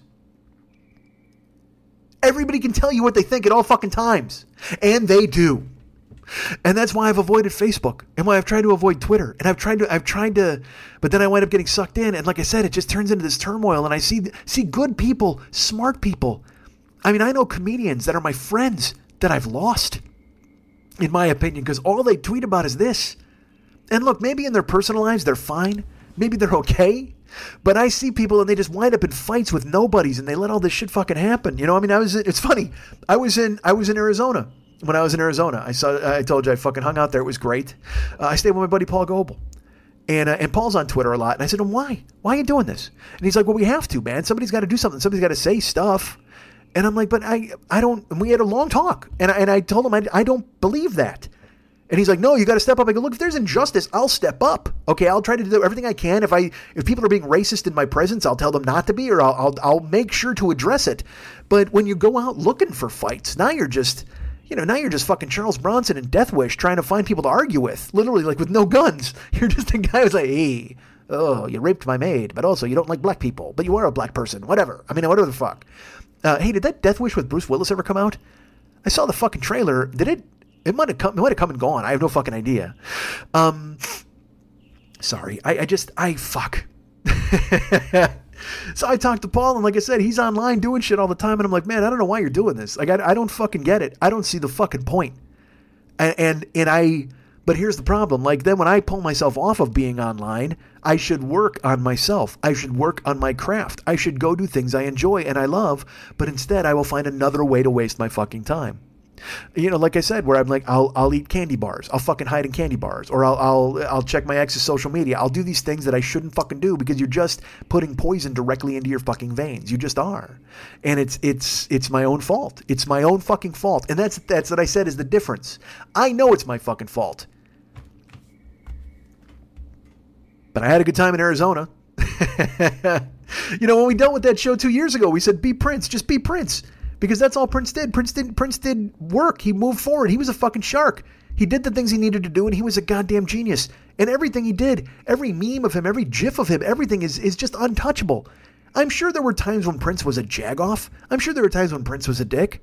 I'll tell you one time, I filed my taxes, and I had a tax guy tell me that there was a way to take some shortcuts. Then I got a fucking purple envelope, and it tells me, hey, Prince has made the IRS aware of my tax shenanigans. I couldn't believe it.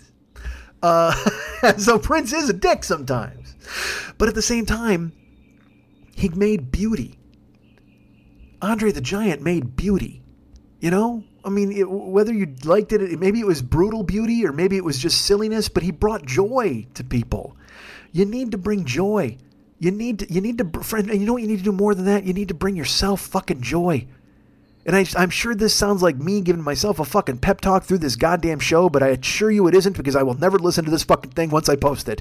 I will never remember one word I fucking said, because if I did, then I would take this lesson and I would take it to fucking heart and I would fix myself and I would fix the things that need to be fixed. But for some fucking reason, I can't. It's just, as I've told you before, Shannon's like, you're so self-aware, you know everything, and yet you choose the other.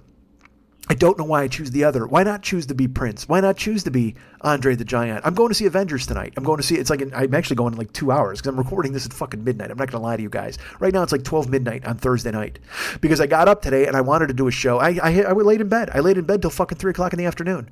I posted at like 6 in the morning that I couldn't do a show, and then I slept. I just laid in bed till 3. I slept and fucking woke up and slept and woke up and got up. And then I got a shower. You know, it's this weird thing, and I'm sure people are going to go, well, you're depressed, or oh, you got this, or you need pills, or you need medicine. Maybe. But I consider it achievement when I get out of bed and shave. You know what I mean? When I take a fucking shower and shave, I'm like, yeah, okay, I did that, so that's good. But Like I didn't go, like today I ate peanut butter and jelly. I ate 2 peanut butter and jelly sandwiches. That's what I ate. I mean, it's just, it's, you got to practice self-care because I want to cook for myself. I want to take, and I keep, but you need money to do that. So I need to go out and drive because again, I just had to pay a bunch of stuff. You have to live life. You have to immerse yourself and live life. As much as you'd love to just let life go by, as much as you'd love to just look out the window, you can't. You got to open the fucking door, man. You got to step out. And yes, again, this is for me, not for you. I get it. You guys are living your lives. You're doing your things. You're working. You're making good stuff happen. And I get it. That's cool. But this is why, like, when I go to fucking Arizona and I go to Zach's house, I love it because I get to see a guy who's a good kid. Zach's a good guy and good kid. He's fucking 30 or whatever the fuck. But still, he's a lawyer. He's living in Derek's house. I get to go there and he genuinely wanted me there. He picked me up. He was so kind. He was so good. He was so nice. Then that night after I recorded, we went out. And that's when we met Paul. Sorry, fucking sinuses. We met Paul. Met Paul Goebel. He was at an open mic. And he even wrote me. He's like, hey, man, you want to perform? I'm like, fuck no, I'm in shorts. He's like, so am I. It's an outdoor thing at a pizza place. It's an open mic. Who cares? But at the same time, I want to care. I don't want to go, especially in a new comedy scene where I don't know anybody. I'm going to go up and fucking die at a pizza place. I got to be funny. Like, I'll tell you, this is so funny. I'm so haunted by the fact that I bombed doing comedy in Austin after my one-man 6 years ago. This is totally true. In 2012, I went and did the one-man in Austin to a sold-out room, and I fucking crushed it. People loved me. People were awesome. People were great. And then afterwards, I did their fucking stand-up show and ate it. I fucking ate it. And to this day, that's all I can think about. I remember the show. I remember the triumph of it. I remember feeling great after doing a 3-hour fucking performance. But then that night, I did an 8-minute set and bombed. And it's because I didn't work hard enough. It's because I assumed I'd be okay. I had me, storyteller me, one man me, Mike Schmidt, podcast me, whatever the fuck. And then there was stand-up me where I had an act and I had jokes. Well, the jokes are fucking terrible. They're not terrible, but they're just not me anymore. So I need to fucking create an act that actually is something, that means something. So I wasn't going to go up in Phoenix and fucking eat it. You know what I mean? Because again, especially at an open mic, what am I going to have 5 minutes? What story am I going to tell them in 5 fucking minutes? The story of a guy in shorts who hates himself? How about that? But I don't hate myself. I love myself. Anyway. So I meet Paul and Zach, and you know what we did? We went out to a place called the Welcome Diner, and we hung out and talked for fucking 3 hours. They closed at like 2:15 in the morning or 2 in the morning. We left. That was when we left. Zach had to work the next day, but he stayed out with us the whole time. And I felt bad. I kept saying to Zach, because again, he's listening to 2 comics bullshit. 2 old friends and 2 comedians bullshit about the scene and about, who sucks and who doesn't and what happened and why did this happen and how's the scene out there and what's your life like. And he listened to 2 old friends basically catch up because I haven't seen Paul since he moved to Arizona a couple of years ago. And Zach was a trooper. And I kept looking at him and I go, look, man, I know you got no interest in this. And he'd be like, no, bullshit. He goes, of course, this is what I love. And he even said to me, he goes, I'd love to be a fly on the wall at one of your poker games. And I'm like, yeah, probably not, because all we do is make fun of you. Like literally would be 8 people making fun of Zach. You want to be Spider? Who out there, what listener wants to be Spider for my poker game? Come on out. That'd be great. You'll get the drinks, you'll get the pizza, you'll make fucking sandwiches for us, and all we'll do is bust your fucking balls. Who wants that? That should have been something for Podcastathon. Fucking be Spider for our poker game. So, I mean, we hung out, and you know what I did? I loved it. I fucking loved it. Because I got to sit with a friend and bullshit and bust balls and be funny and get my balls busted and have a good time. And Paul was generous enough to ask me if I would stay with him. So, Zach went his separate way. Paul and I then got in the car. It was a 30-minute drive. We talked about that. We talked about his life, talked about his wife. He's got a beautiful fucking house.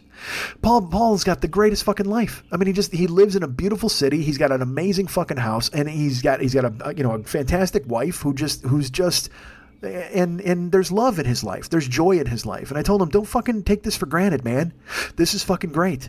And so then I go, why would you ever go on Twitter? You have great things. You love television, do TV, write fucking blogs, record, do whatever you need to do, but don't fight with strangers on the internet. And he laughed, of course, because he's my friend, and I, I'm sure every time I give advice to somebody, it's me giving advice to my fucking self through them. But he had he's got a great fucking life. He's got a great house. It was a pleasure to stay there. Although I will tell you this, I stayed in an upstairs bedroom. He's got 4 cats. So I stay in the upstairs bedroom. I close the door, and he goes, "Hey, it's a twin bed." I go, "I don't give a fuck. That's fine." So it was the most comfortable twin bed I've ever been in my life because it had like 40 pillows, but it also had like a closure on one side so I could kind of like turn over into it and like put my arm up. There was elevation. It was a sweet ass bed. It was great. And we went to bed at like fucking 6 a.m. I mean, because we wound up getting to his house and then talked again for another 3 hours. And then I crashed, and all of a sudden I kept hearing a noise in the room, and I didn't know what the fuck it was. It was just like a drum, like a boom, boom, boom, boom, and I didn't know what it was. And I'm kind of half asleep, half awake, and then I hear meow, meow, meow, meow, meow. So I figured that this must be some cat's room, and he's outside because I closed the door and I locked it. So there's a cat outside trying to get into the fucking room. So I'm in the bed and I'm like, oh, fuck this cat. You know, eventually he's gonna go away. Meow, meow, meow, meow. And I mean, again, you're sleeping, you're in that dream world. It could have been 30 seconds. It could have been a fucking hour. I got no idea. But finally I went, oh man, and then here's my favorite part. I'm going to what? Open the door and tell the cat, hey buddy, quiet down. I mean, what's the cat going to do? First of all, I'm in his fucking house. This is his room I'm in. He wants to get in. I should let him the fuck in. I'm the fucking trespasser, not the cat. But he's just outside the door and he's like, meow, meow. And I'm laying in the bed. I got my eyes closed. I'm like, oh, fuck. And like I said, what am I going to do? Open up and talk to him? But then I went, well, just open the door and let him in. Who the fuck knows? So I wake up and I kind of brush my eyes and I look over. Cat's in the fucking room. Cat doesn't want in. Cat fucking wants out. And I've locked him in.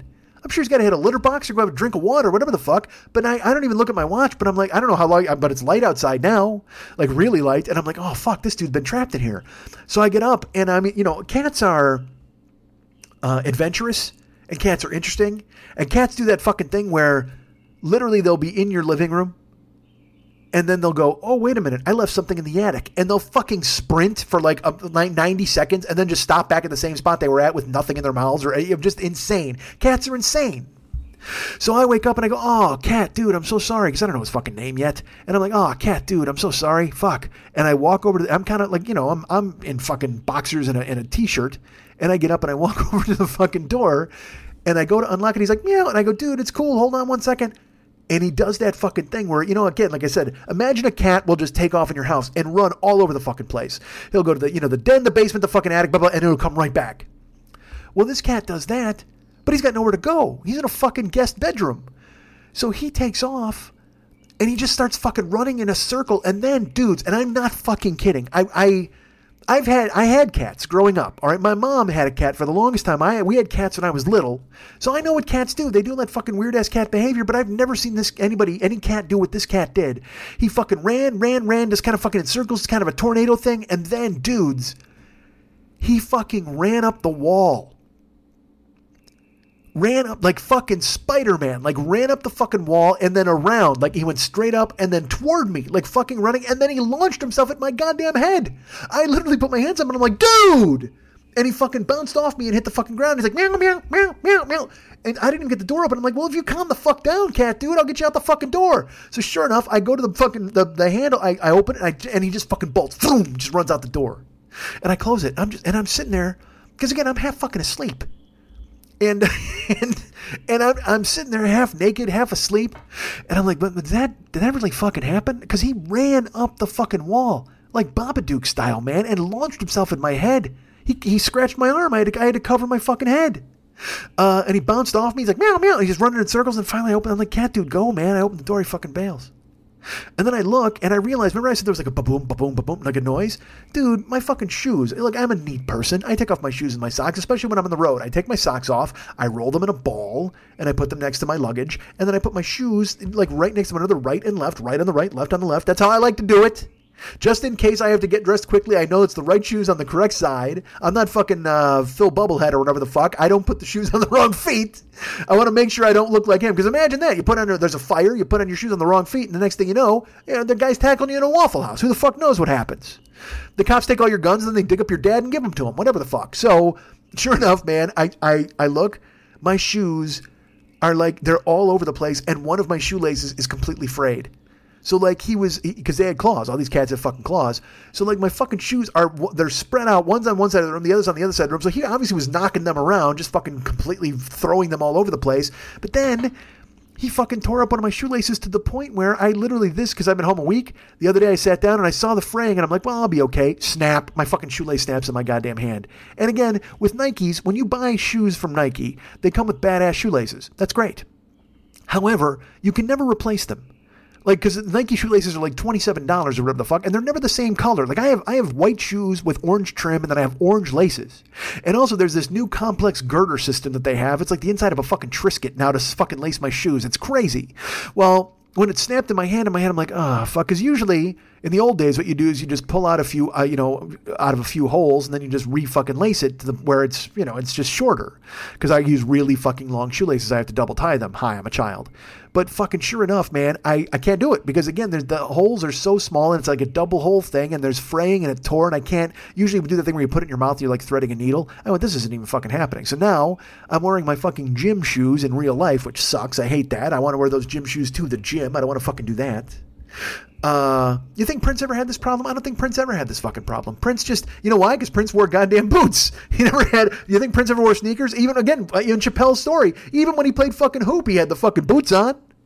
Even when fucking Charlie Murphy challenged him when he said, assemble your fucking crew, he didn't go and fucking change any goddamn gym shoes. I'll bet Prince fucking wore those boots forever. Because again, he had that thing about his height. I don't know if you ever read that.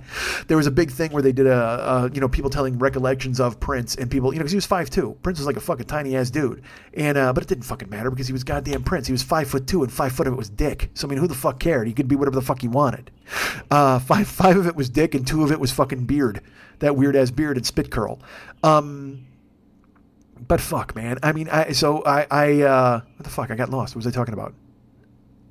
Boots. Oh, frayed shoelaces. Fuck. And Prince. So stupid. So I had a good time in Florida, man. I mean, it felt great. It was really fun, and it was fantastic to be there. And I saw a poll, but the next day I went with Justin, our buddy Justin, and his wife Mary.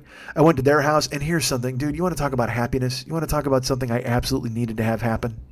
Paul dropped me off at Justin's. We went to lunch at a place called The Farm, and dude, I had a roasted carrot and red pepper fucking sandwich. Oh my God, was it delicious? Goddamn, I like carrots. Carrots are underrated. I don't have enough carrots in my life. I need more carrots.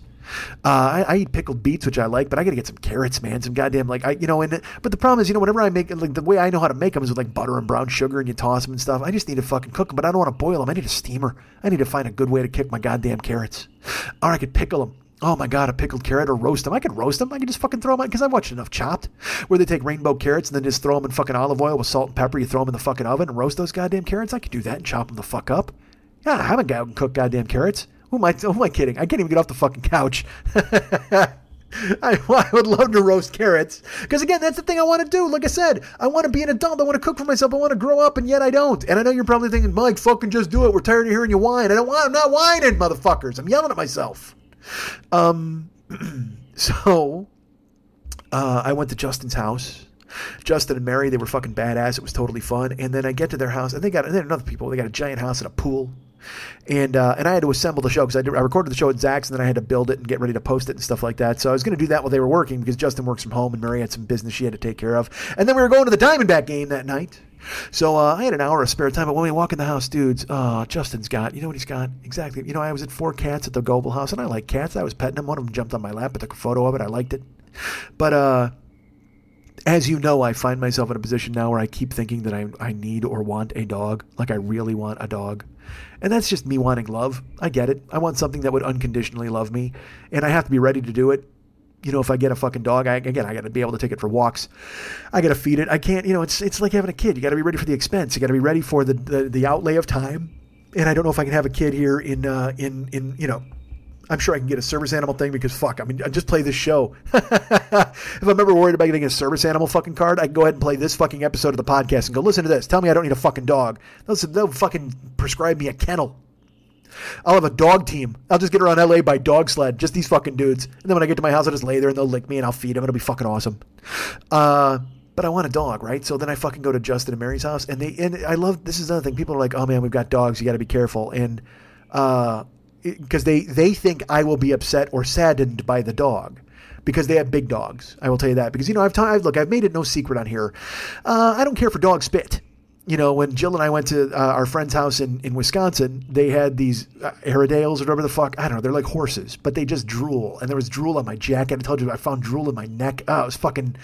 Dog spit is rough. I like lady spit. I don't care for dog spit. So, sure enough, man, I get there and they said, oh man, our dogs are, you got to be careful because they're kind of big. And they've spent years hearing me talk about how I don't like dog spit, but I'm in a position now where, you know what?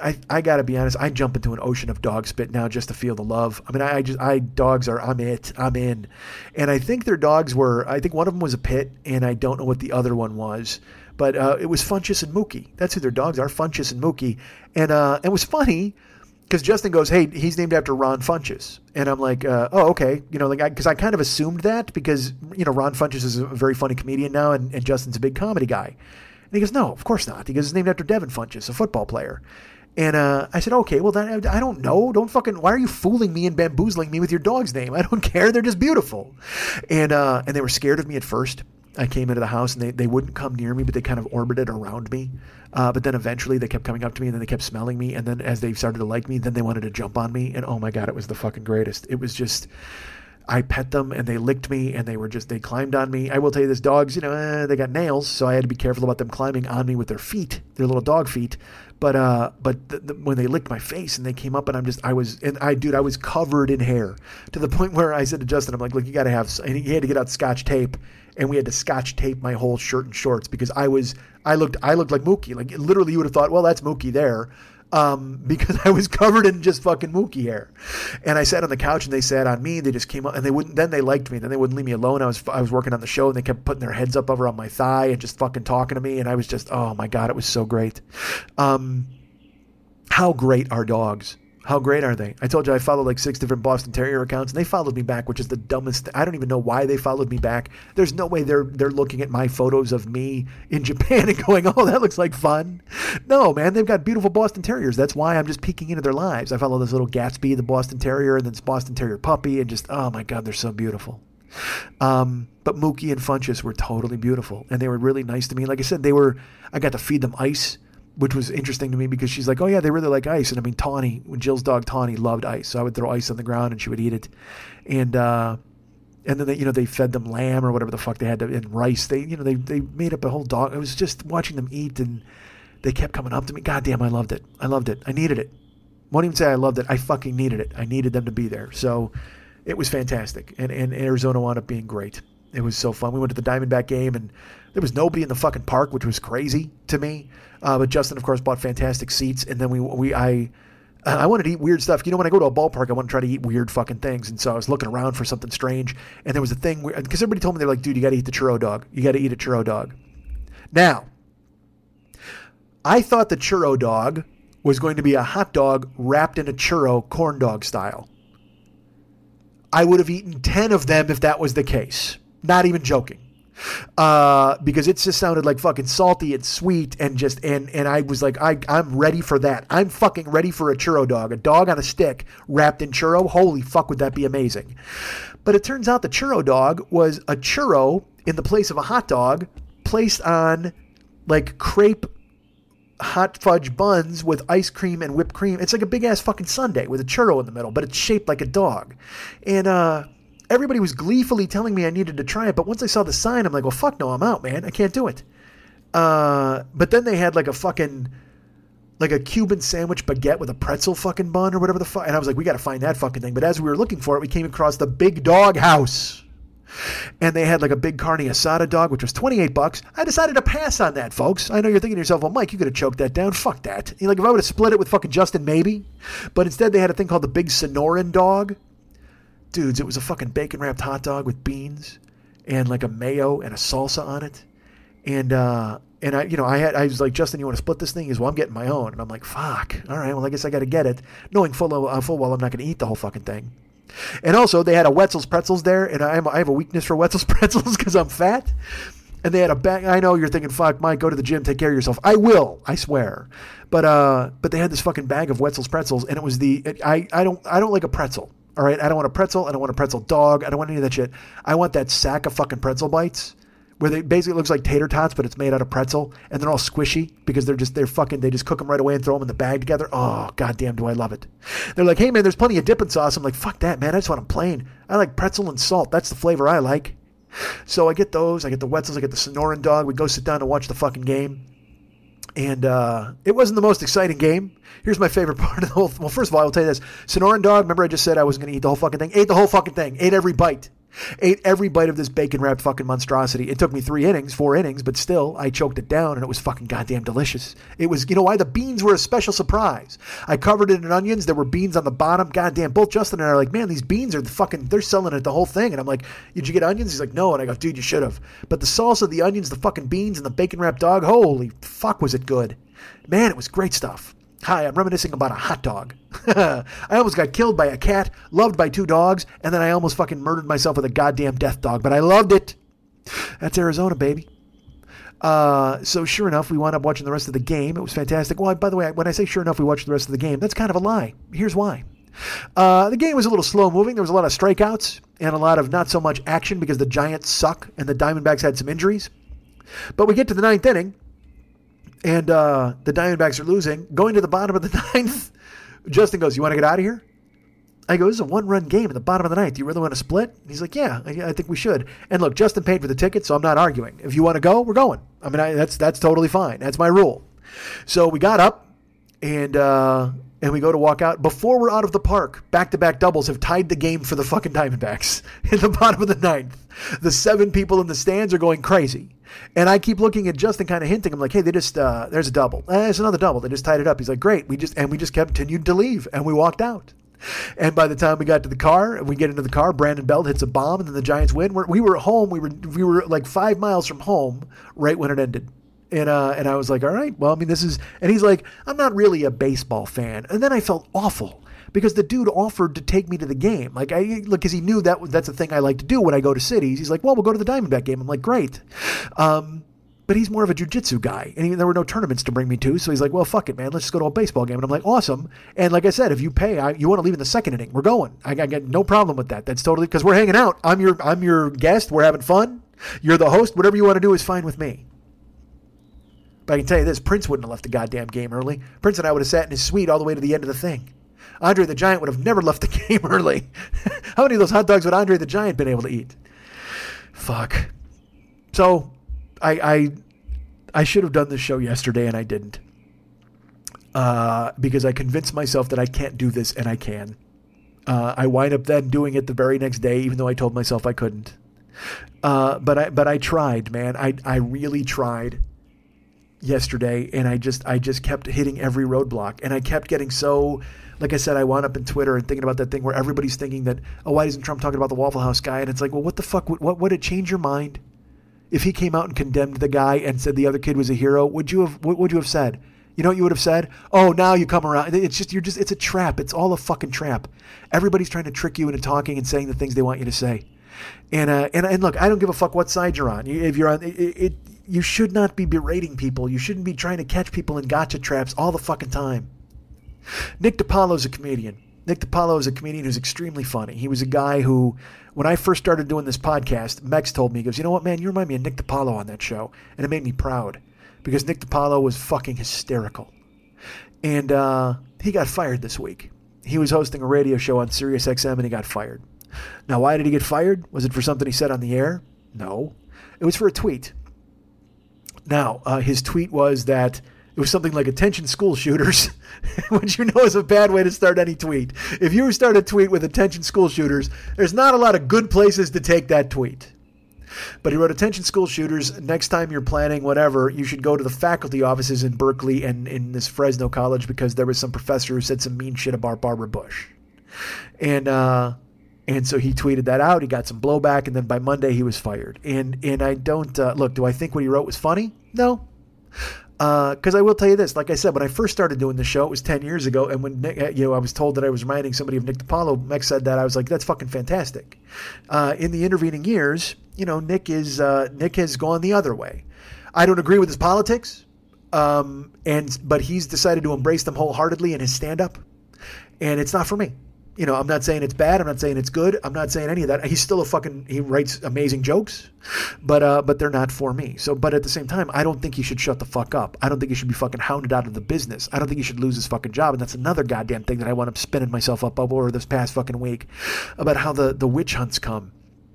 How they're just looking to trap anybody and fire them and get rid of them and do whatever they can. I mean, just today there's a kid, a fucking NFL player. He's going to be drafted. He's a kid from Wyoming.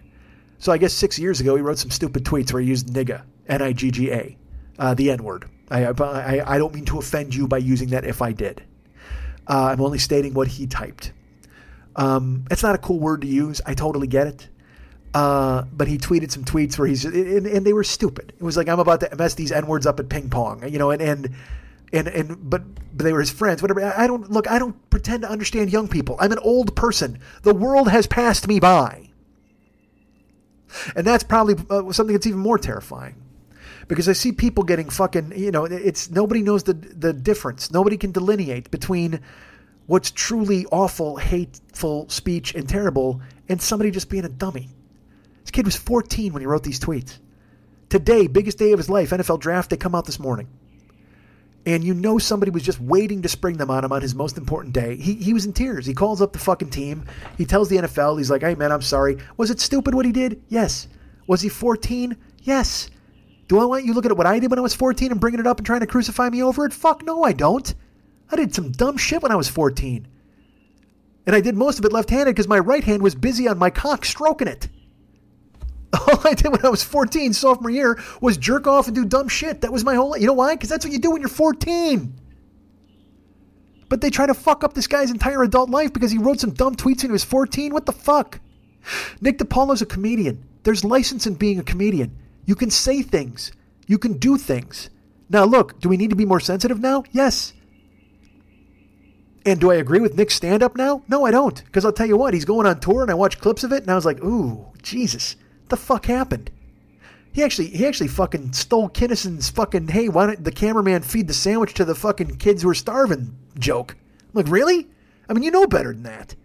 I don't fucking know. Who might have come down at DiPaolo? He's a genius and he's a star. But he got whacked by XM, or Sirius XM, and I'm like, Jesus Christ. So then I'm reading stuff online, and there are all these people that are like rejoicing in it. They're happy he lost his fucking job, and it's like, why are you going after this guy's fucking livelihood? If you don't agree with it, just fucking kind of don't pay attention to it. But I mean, is what he's saying hateful, terrible hate speech? No, but is it fucking shitty dick things to say when he talks shit about Hillary Clinton and calling her fat and whatever the fuck? Yeah, kinda. But everybody talks shit about Trump too, and I don't want them to lose their fucking jobs. I don't fucking. That's why I'm saying I just want to hide, man. I want to hide. I can't, because I'm out there. I mean, my voice is out here in the public discourse. I will tell you this. On Facebook, they do this thing where it's like, on this day years ago. Well, there's a listener named Dave Fogerson, a great guy, very nice guy. And this is like from 8 years ago, I think it was, or 7 years ago. It came up on my page and it said, he wrote, this week's show is why I listen to your show. You take nonsense and you just make it something brilliant. And like, he might not have said brilliant. He might have said good. I'm not jerking myself off here. I'm not 14, but still it made me curious and it made me want to hear the show that he actually was talking about. So I went back and I listened, and dudes, I was fucking rolling. I was rolling it myself. I was like, God damn, I'm fucking hilarious. Because I think I'm hilarious. Look, I love me. You know that. And I do this wistful thing where I'm like, oh, I was so good back then. Am I that good now? Who the fuck knows, man? I got no idea.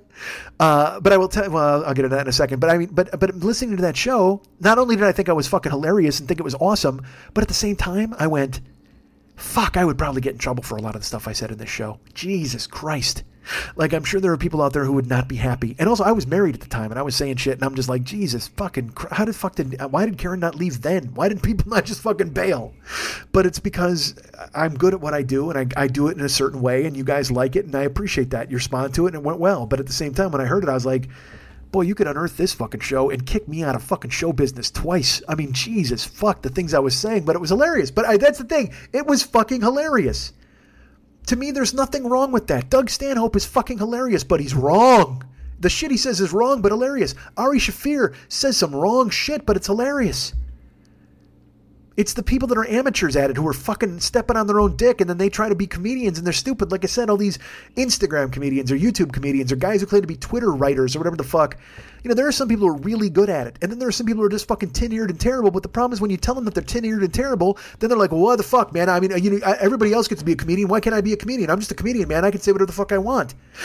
And everybody uses fucking N-words, and everybody swears, and they use them inelegantly. And look, there's no other way to use that word. I get it. But I had a joke that almost got me on TV because I had that joke with a word in it, because it was fucking great, because I wrote it properly. Because you have to have fucking chops. You got to know what you're doing, man. I saw a fucking Snapchat video of a blonde chick from a sorority. She was at Penn State, but she didn't go to Penn State. And in it, she's singing my N-word, my nig, my da-da-da. She's singing it over and over in an elevator, and she posts it. So then an African-American student sees it and fucking releases it to everybody. So then she puts out another video in response, and she says, hey, man, I was singing that word. Why can't I sing that word if it's a song? Is that racist? But then she keeps saying the word over and over in her new video, and then her friend behind her keeps saying it too, so they say it like 20 more times. So then the same African-American student releases that, and it goes fucking viral. And now she puts out an apology, but in her apology, she claims reverse racism, because why can't she use that word if black people use that word and it's wrong to punish her? So she doubles and triples fucking down. Now look, that's an argument I've heard fucking forever. Why can't we use that word? They use that word. Why can't we use that word? They use that word. Because you can't! Why the fuck do you need to? I didn't want to get into this. Fuck. But sure enough, man, just the very fact that these people are doubling and tripling down on their racism and doing it in a way where they're couching it as entertainment, or they're saying, oh, well, we're just like Patton Oswalt. We're just like these, like Chris Rock said it a bunch of times. You're not Chris Rock. You're a dumb fucking airhead in an elevator at Penn State. What the fuck, man?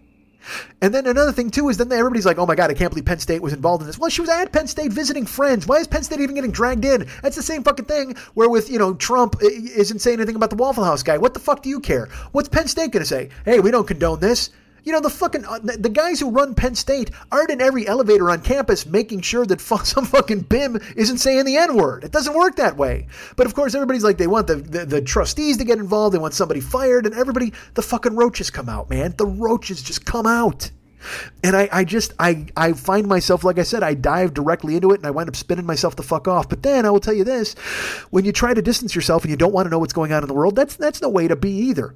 Because then you know what I wind up doing? Like I said, I wind up sitting in my house and watching Forged in Fire over and fucking over. I just sit there and watch Forged in Fire, which is a great fucking show. You know what it is? It's chopped for knives. That's totally true. I taped 30 of them and I fucking wound up erasing them. But then this week, as I was looking for a reason to goddamn waste time, I said, well, you know what Forged in Fire is on? And I watched it and I go, goddamn, why don't I watch this fucking show? Because you know what it is? It's 4 dudes who look like the guy who shot up the Waffle House trying to make blades out of roller skates. It's fucking fantastic. And then there's judges, and then they stab a dummy, and then they cut up a pig carcass, and they slice a bunch of apples, and they stab a gas can, and holy fuck, is it great. And it's fire and hillbillies and guys, and I will tell you this too, I'm making fun of them. I'm calling them hillbillies because whatever the fuck, they drag all these hill people out of Kentucky to make blades for these guys. But at the same time, I wish I was those dudes, because those dudes do something I could never do in a million fucking years. They're hammering, they're heating, they're molding, they're creating fucking blades out of garbage. And I look at it and I'm like, Jesus fucking Christ. I mean, it's because I can't forge shit in fire. You know what? Unless my brain's a furnace, and I'm forming fucking words and I'm forging words, then I'm forging those and I'm forging sentences in fire. But I don't have to fucking hammer them. Although when I was a writer, I guess I meticulously hammered them out to get out every fucking syllable that I didn't need. See, I guess, you know what? That's the thing. Fuck it. I give myself a hard time where I'm like, I'm not a man, I'm not this, but I am a craftsman. When I sit down and actually write fucking material, I can do it meticulously and make it fucking sharp and smart. Yeah, I can make it as sharp as the fucking blades the hillbillies make on Forged in goddamn Fire. But when I watch them, I admire them because they don't care. They're on TV and they don't even think about being on TV because they got to wear sloppy clothes because they're making a fucking knife anyway. So these dudes will come in t-shirts and fucking jeans and bad sneakers and fucking weird leather robes or aprons and masks, and I mean, like, and they're fucking, and then they talk haltingly because they're not TV stars. They're guys who make knives and they got thrown in front of a fucking camera for my entertainment. So I can't hold it against them. They're just normal people. I don't know where I'm going with this. Fuck. I just, you know why? Because I'll tell you what, because it's all the same. Prince brings me joy. Andre the Giant brought me joy. The hillbillies making knives bring me joy. The weird, snidely, whiplash-looking dude who's always well-dressed with the crazy hair, he on that show, he's fucking perfect. He's a beautiful man. Gray mustache, perfectly manicured. He brings me joy. The guy who says, it will kill. He's this fucking Japanese dude or whatever the fuck who, like, he uses every blade and he tells them their blade's a fucking sharp blade that'll kill. But he says it that way. It will kill. The way he talks. That guy brings me joy. That show brings me joy. You got to find joy where you can. But the key is you can't just do you can't use it as a drug. You can't lay the fuck up. Because you know what? I'll tell you this. And this, get ready for this arrogant bullshit that I just fucking stumbled into. I say Prince brings me joy. I say Andre the Giant brings me joy. I say the hillbillies on that fucking show bring me joy. The chefs on Chopped bring me joy. Well, I bring you guys joy. To a certain extent. It seems stupid to say that. It seems weird to say it out loud. And it's shitty to try to fucking admit it and make it like I'm a guy who's that. But I mean, maybe, and I'm not saying fully, but maybe I'm your Prince. Maybe I'm your Andre the Giant.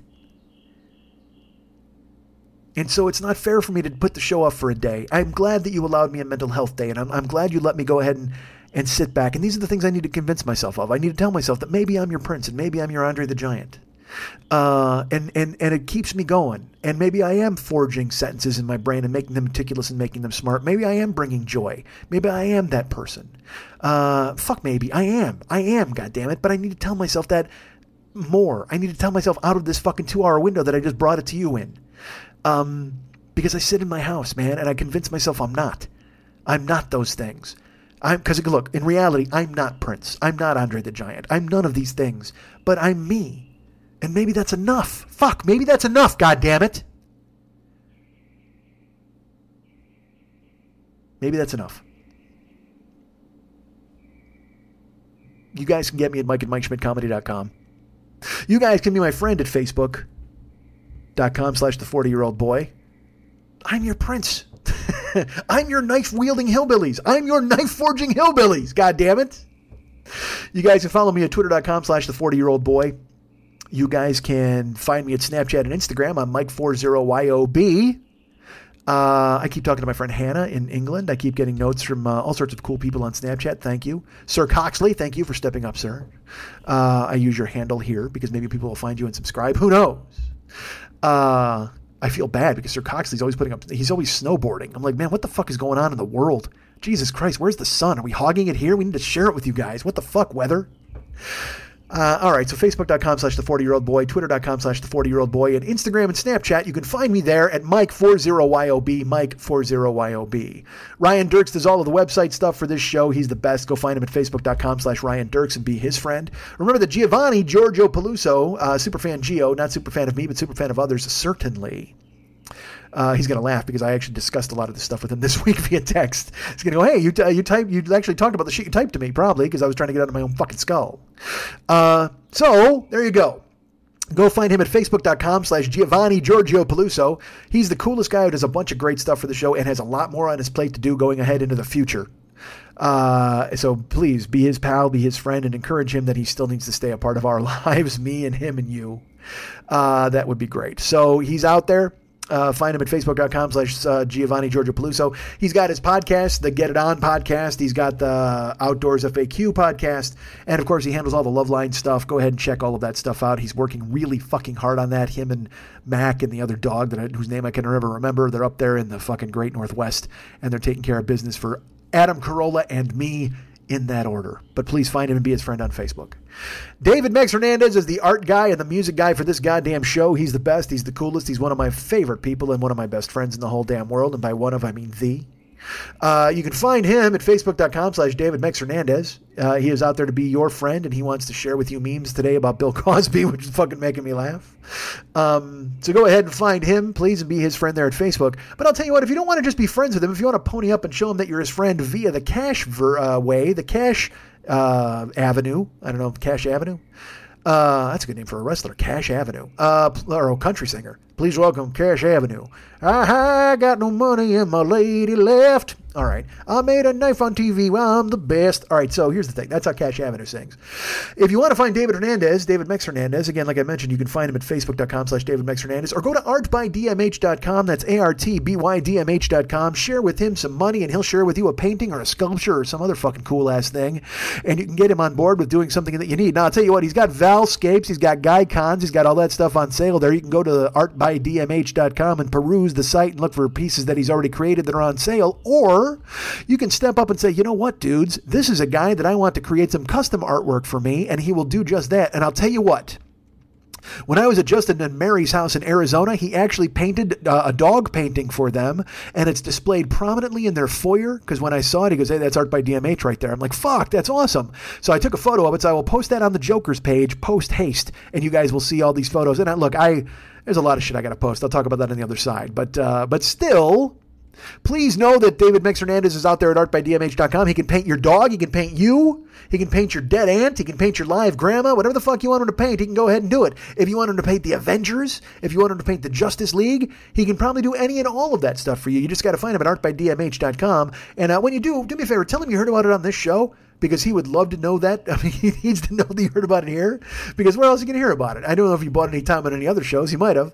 But by all means, mention the 40-year-old boy, and you'll get absolutely $0 off of your purchase. But please, mention it to him just so he's sick of hearing my goddamn name. But you can find him to do customized artwork, to buy the artwork is already done. But you need to go to artbydmh.com. That's artbydmh.com.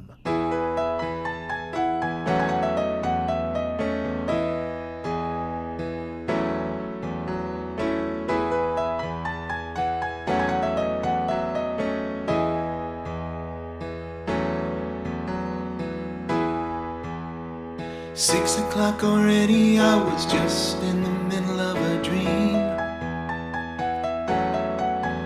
I was Rudolph Valentino by a crystal blue Italian stream. But I can't be late, 'cause then I guess I just won't get paid. These are the days when you wish your bed was already made. It's just another manic Monday. I wish it was Sunday, 'cause that's my fun day. My I don't have to run day. It's just another manic Monday. Have to catch an early train, got to be at work by 9. And if I had an airplane, I still wouldn't make it on time. 'Cause it takes me so long just to figure out what I'm gonna wear. Blame it on the train, but the boss is already there. It's just another manic Monday. I wish it was Sunday, 'cause that's my fun day. But I don't have to run day. It's just another manic Monday. All of the nights, why did my lover have to pick last night to get down? Doesn't matter that I have to feel both of us employments down. Then she tells me in her bedroom voice, come on honey, let's go make some noise. Time, it goes so fast when you're having fun. It's just another manic Monday. I wish it was Sunday, 'cause that's my fun day. But I don't have to run day. It's just another manic Monday. I wish it was Sunday, 'cause that's my fun day. It's just another manic Monday.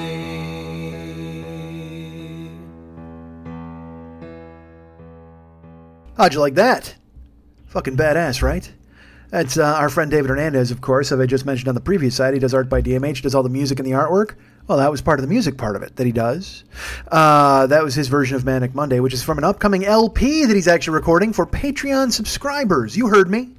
And by the way, I always screw up what David and I have planned. We talk about it and then I never write it down, but I'm pretty sure that was going to be for Patreon subscribers coming forward. So if you want to be a Patreon subscriber, which we'll get to later, Please know that you've got that in your future. That's just a tease. But it worked because I told him I was going to be talking about Prince, and he's like, well, dude. And that's why, of course, we got the artwork in there. Look, because he's a genius. Look at that fucking artwork.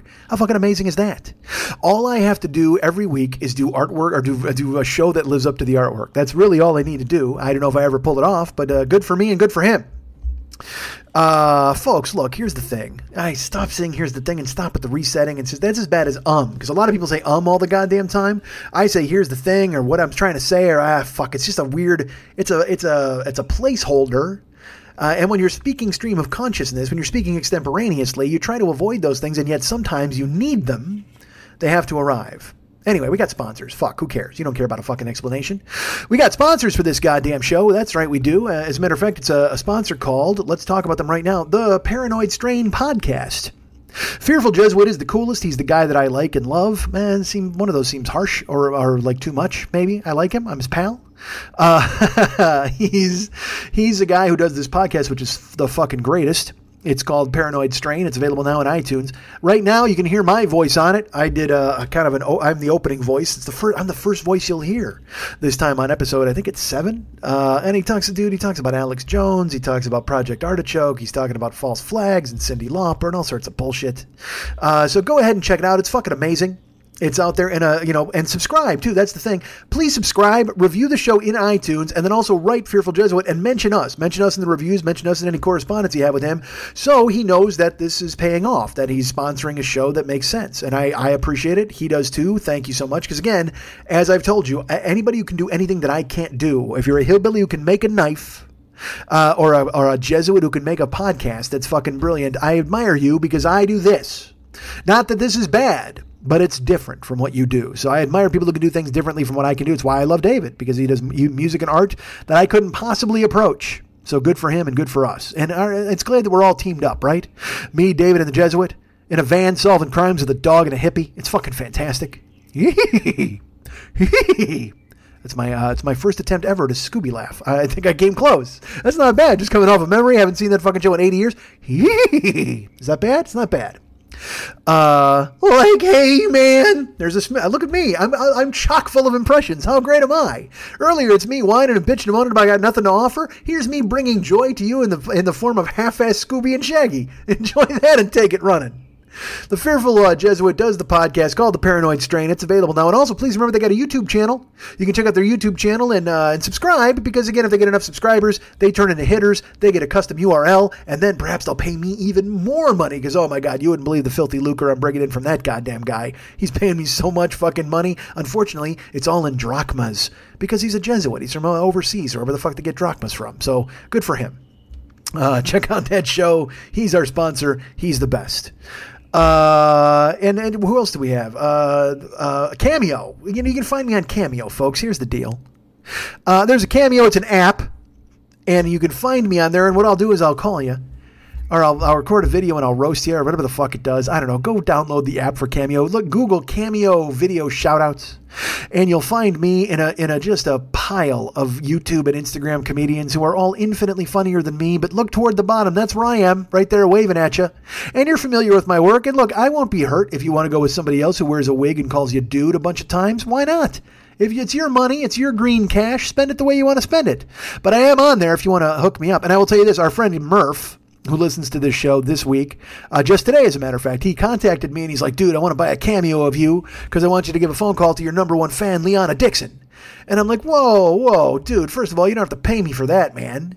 I owe Liana a phone call, and she's always been fucking really cool, and Murph, you're really cool, so I'll go ahead and I'll just give her a call. Because I happen to have, look, I don't know how you handle your life, but I've got a Liana Dixon right there in my goddamn phone. I could dial her, I could call her right now if I wanted to. She probably doesn't want to hear from me at 1:15 in the morning, but who knows?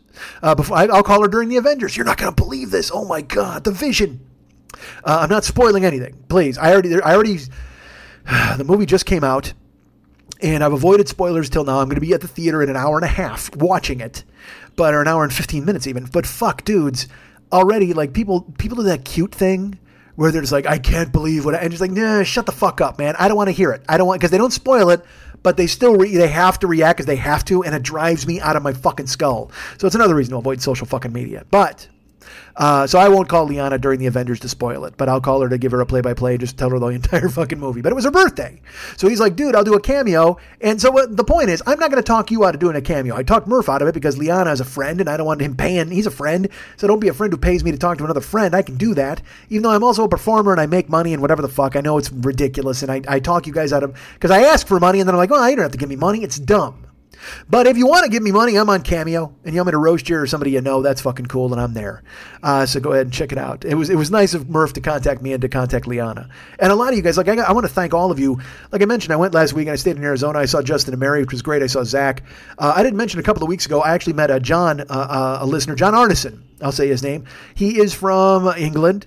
And he's traveling all over the world right now because he's on a sabbatical. How fucking great is that? How great is your life? You can take a sabbatical to Thailand and then Spain.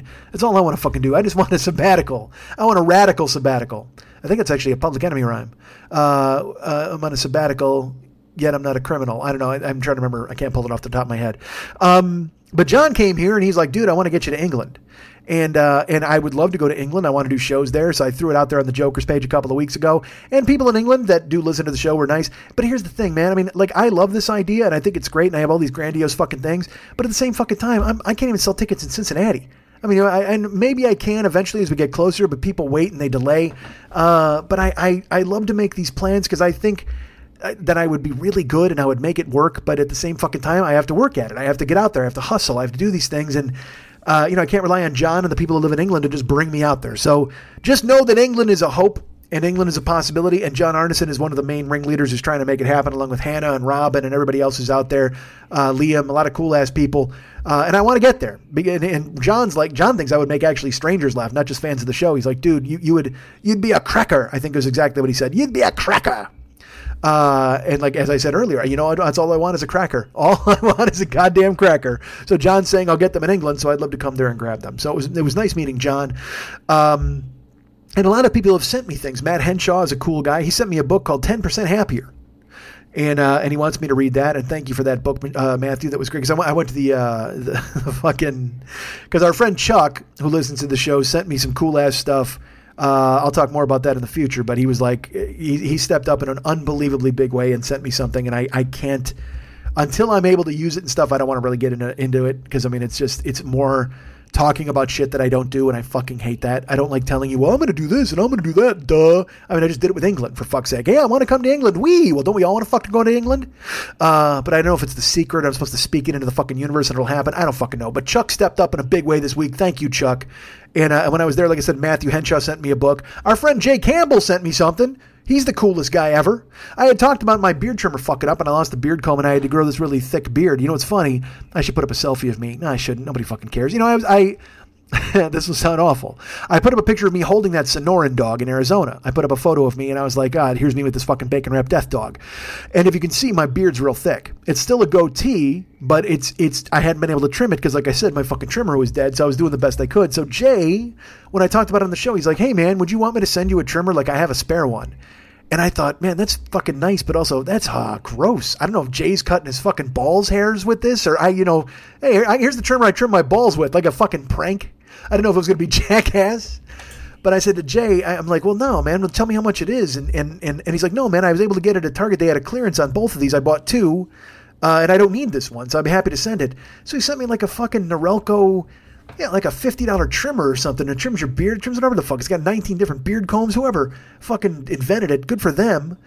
And so I was able to and again, like I said, when you wake up and you take a shower and you shave and you feel better, you feel more human. And I felt more human because of Jay Campbell. He sent me this trimmer and I was able to trim my beard. So I didn't look, I mean, I'm old, there's no doubt, but I was able to trim it so it wasn't out of control. It wasn't unruly. I didn't look as old. I'll put up a picture. You'll see. Like, if you look at the picture of me holding the Sonoran dog, you'll be like, holy fuck, that's thick and gray, because my beard is super gray, my goatee. But then when I trimmed it, I just look better. You just look like a grown-up. You look like a good person. I just look better. And I feel better. And it's because of Jay Campbell. So he sent me this beard trimmer, but then also he's like, I had room in the box, so I sent you some books. So he sent me like a Monty Python book, and he sent me a cool ass old school book with a menu translator. So like you take it to other countries and you're like, you learn how to say beef in Finnish You know what I mean? Like in Finland, it's like biff or whatever the fuck. It's got all the pronunciations and shit. So that was really cool of him to think of me. But also, now here's the thing. I don't know where this comes from. Actually, maybe Jay knows me better than I know myself.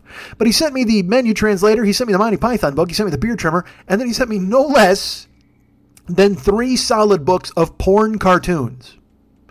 Not drawn by him, professional porn cartoons, old school, like Popeye getting laid, like the weirdest fucking, like these, they're from the 20s and 30s, but somebody combined them into these volumes, and it's like Wimpy stops by to get a hamburger, but he sticks a cock in a girl's ass. I mean, it's just these weird, and they're hardcore. I mean, like, I got to see Popeye's dick this week, folks. How many more people out there can say that? Gershk.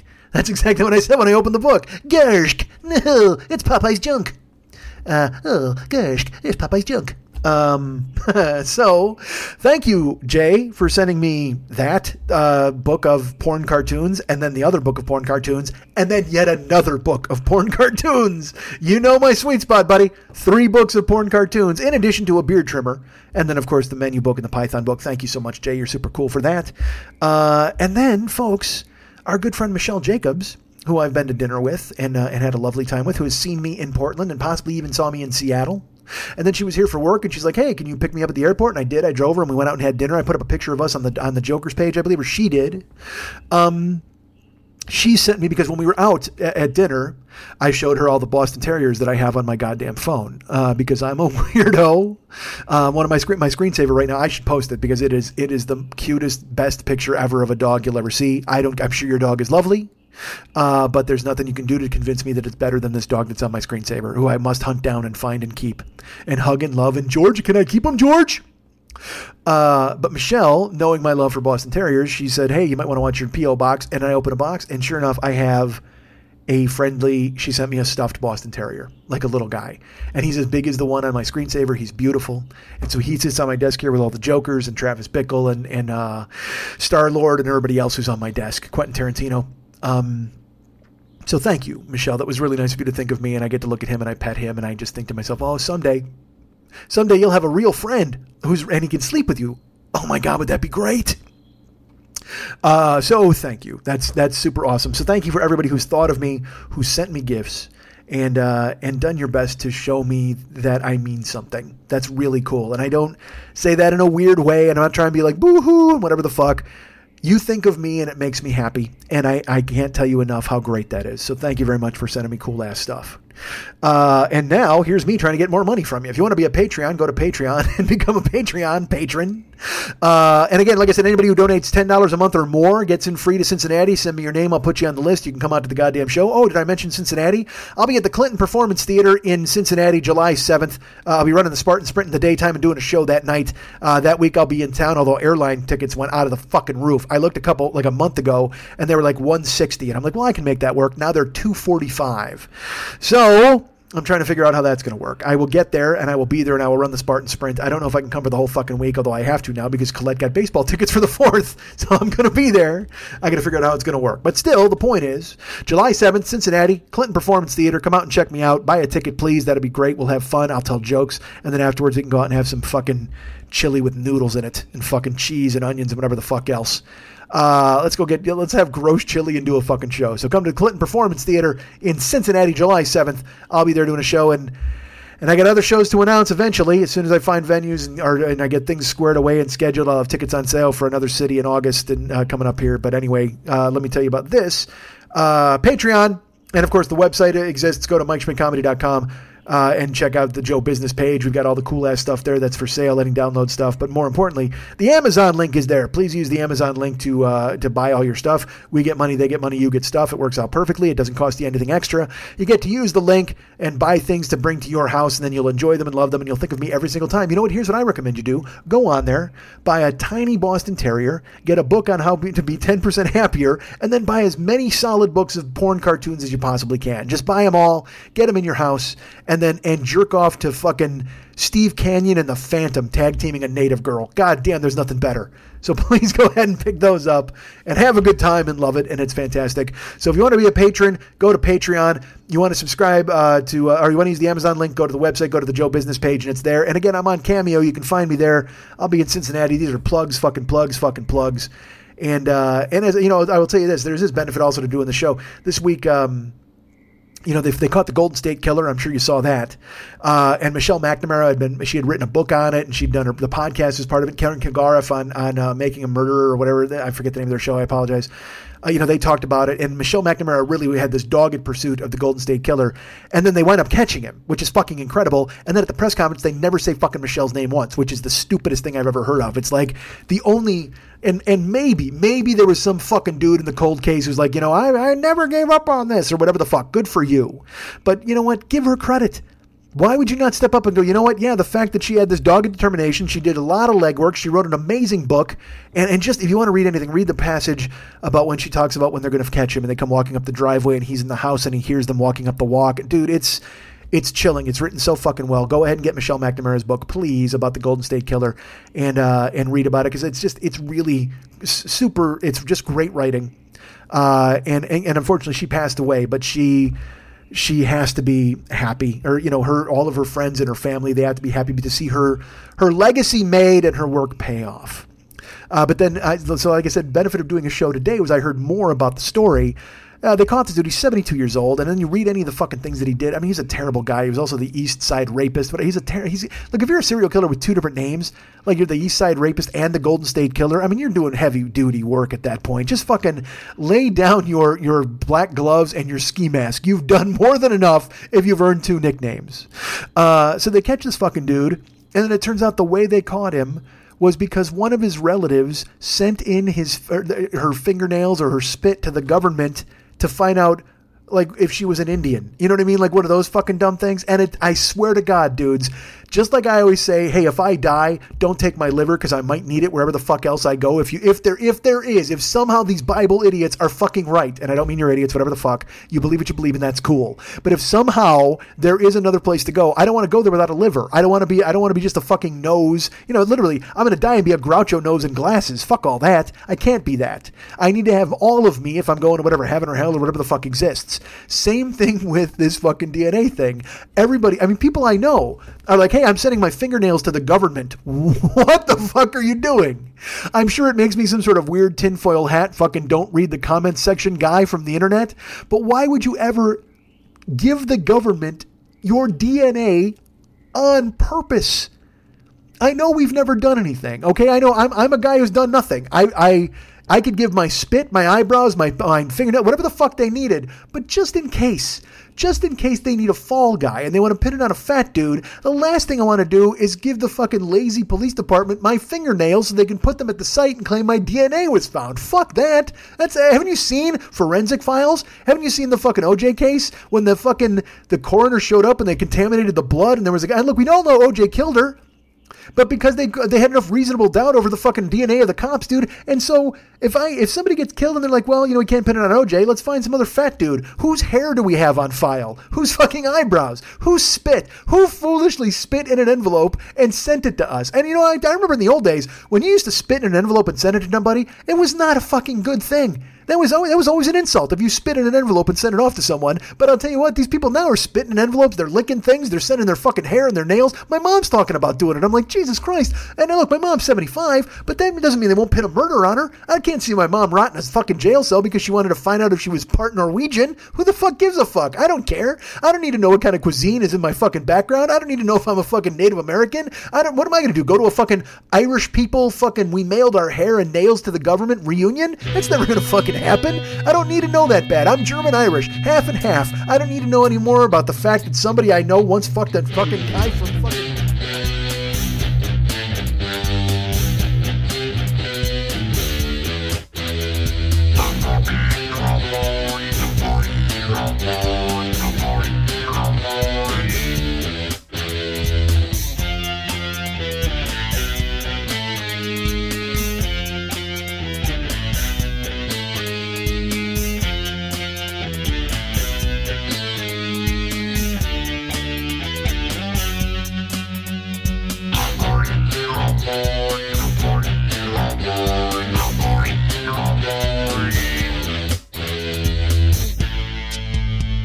There's nothing lonelier than being trapped inside yourself. It's easier to hide when you pretend yours a nice. Women love a guy with a giant neck.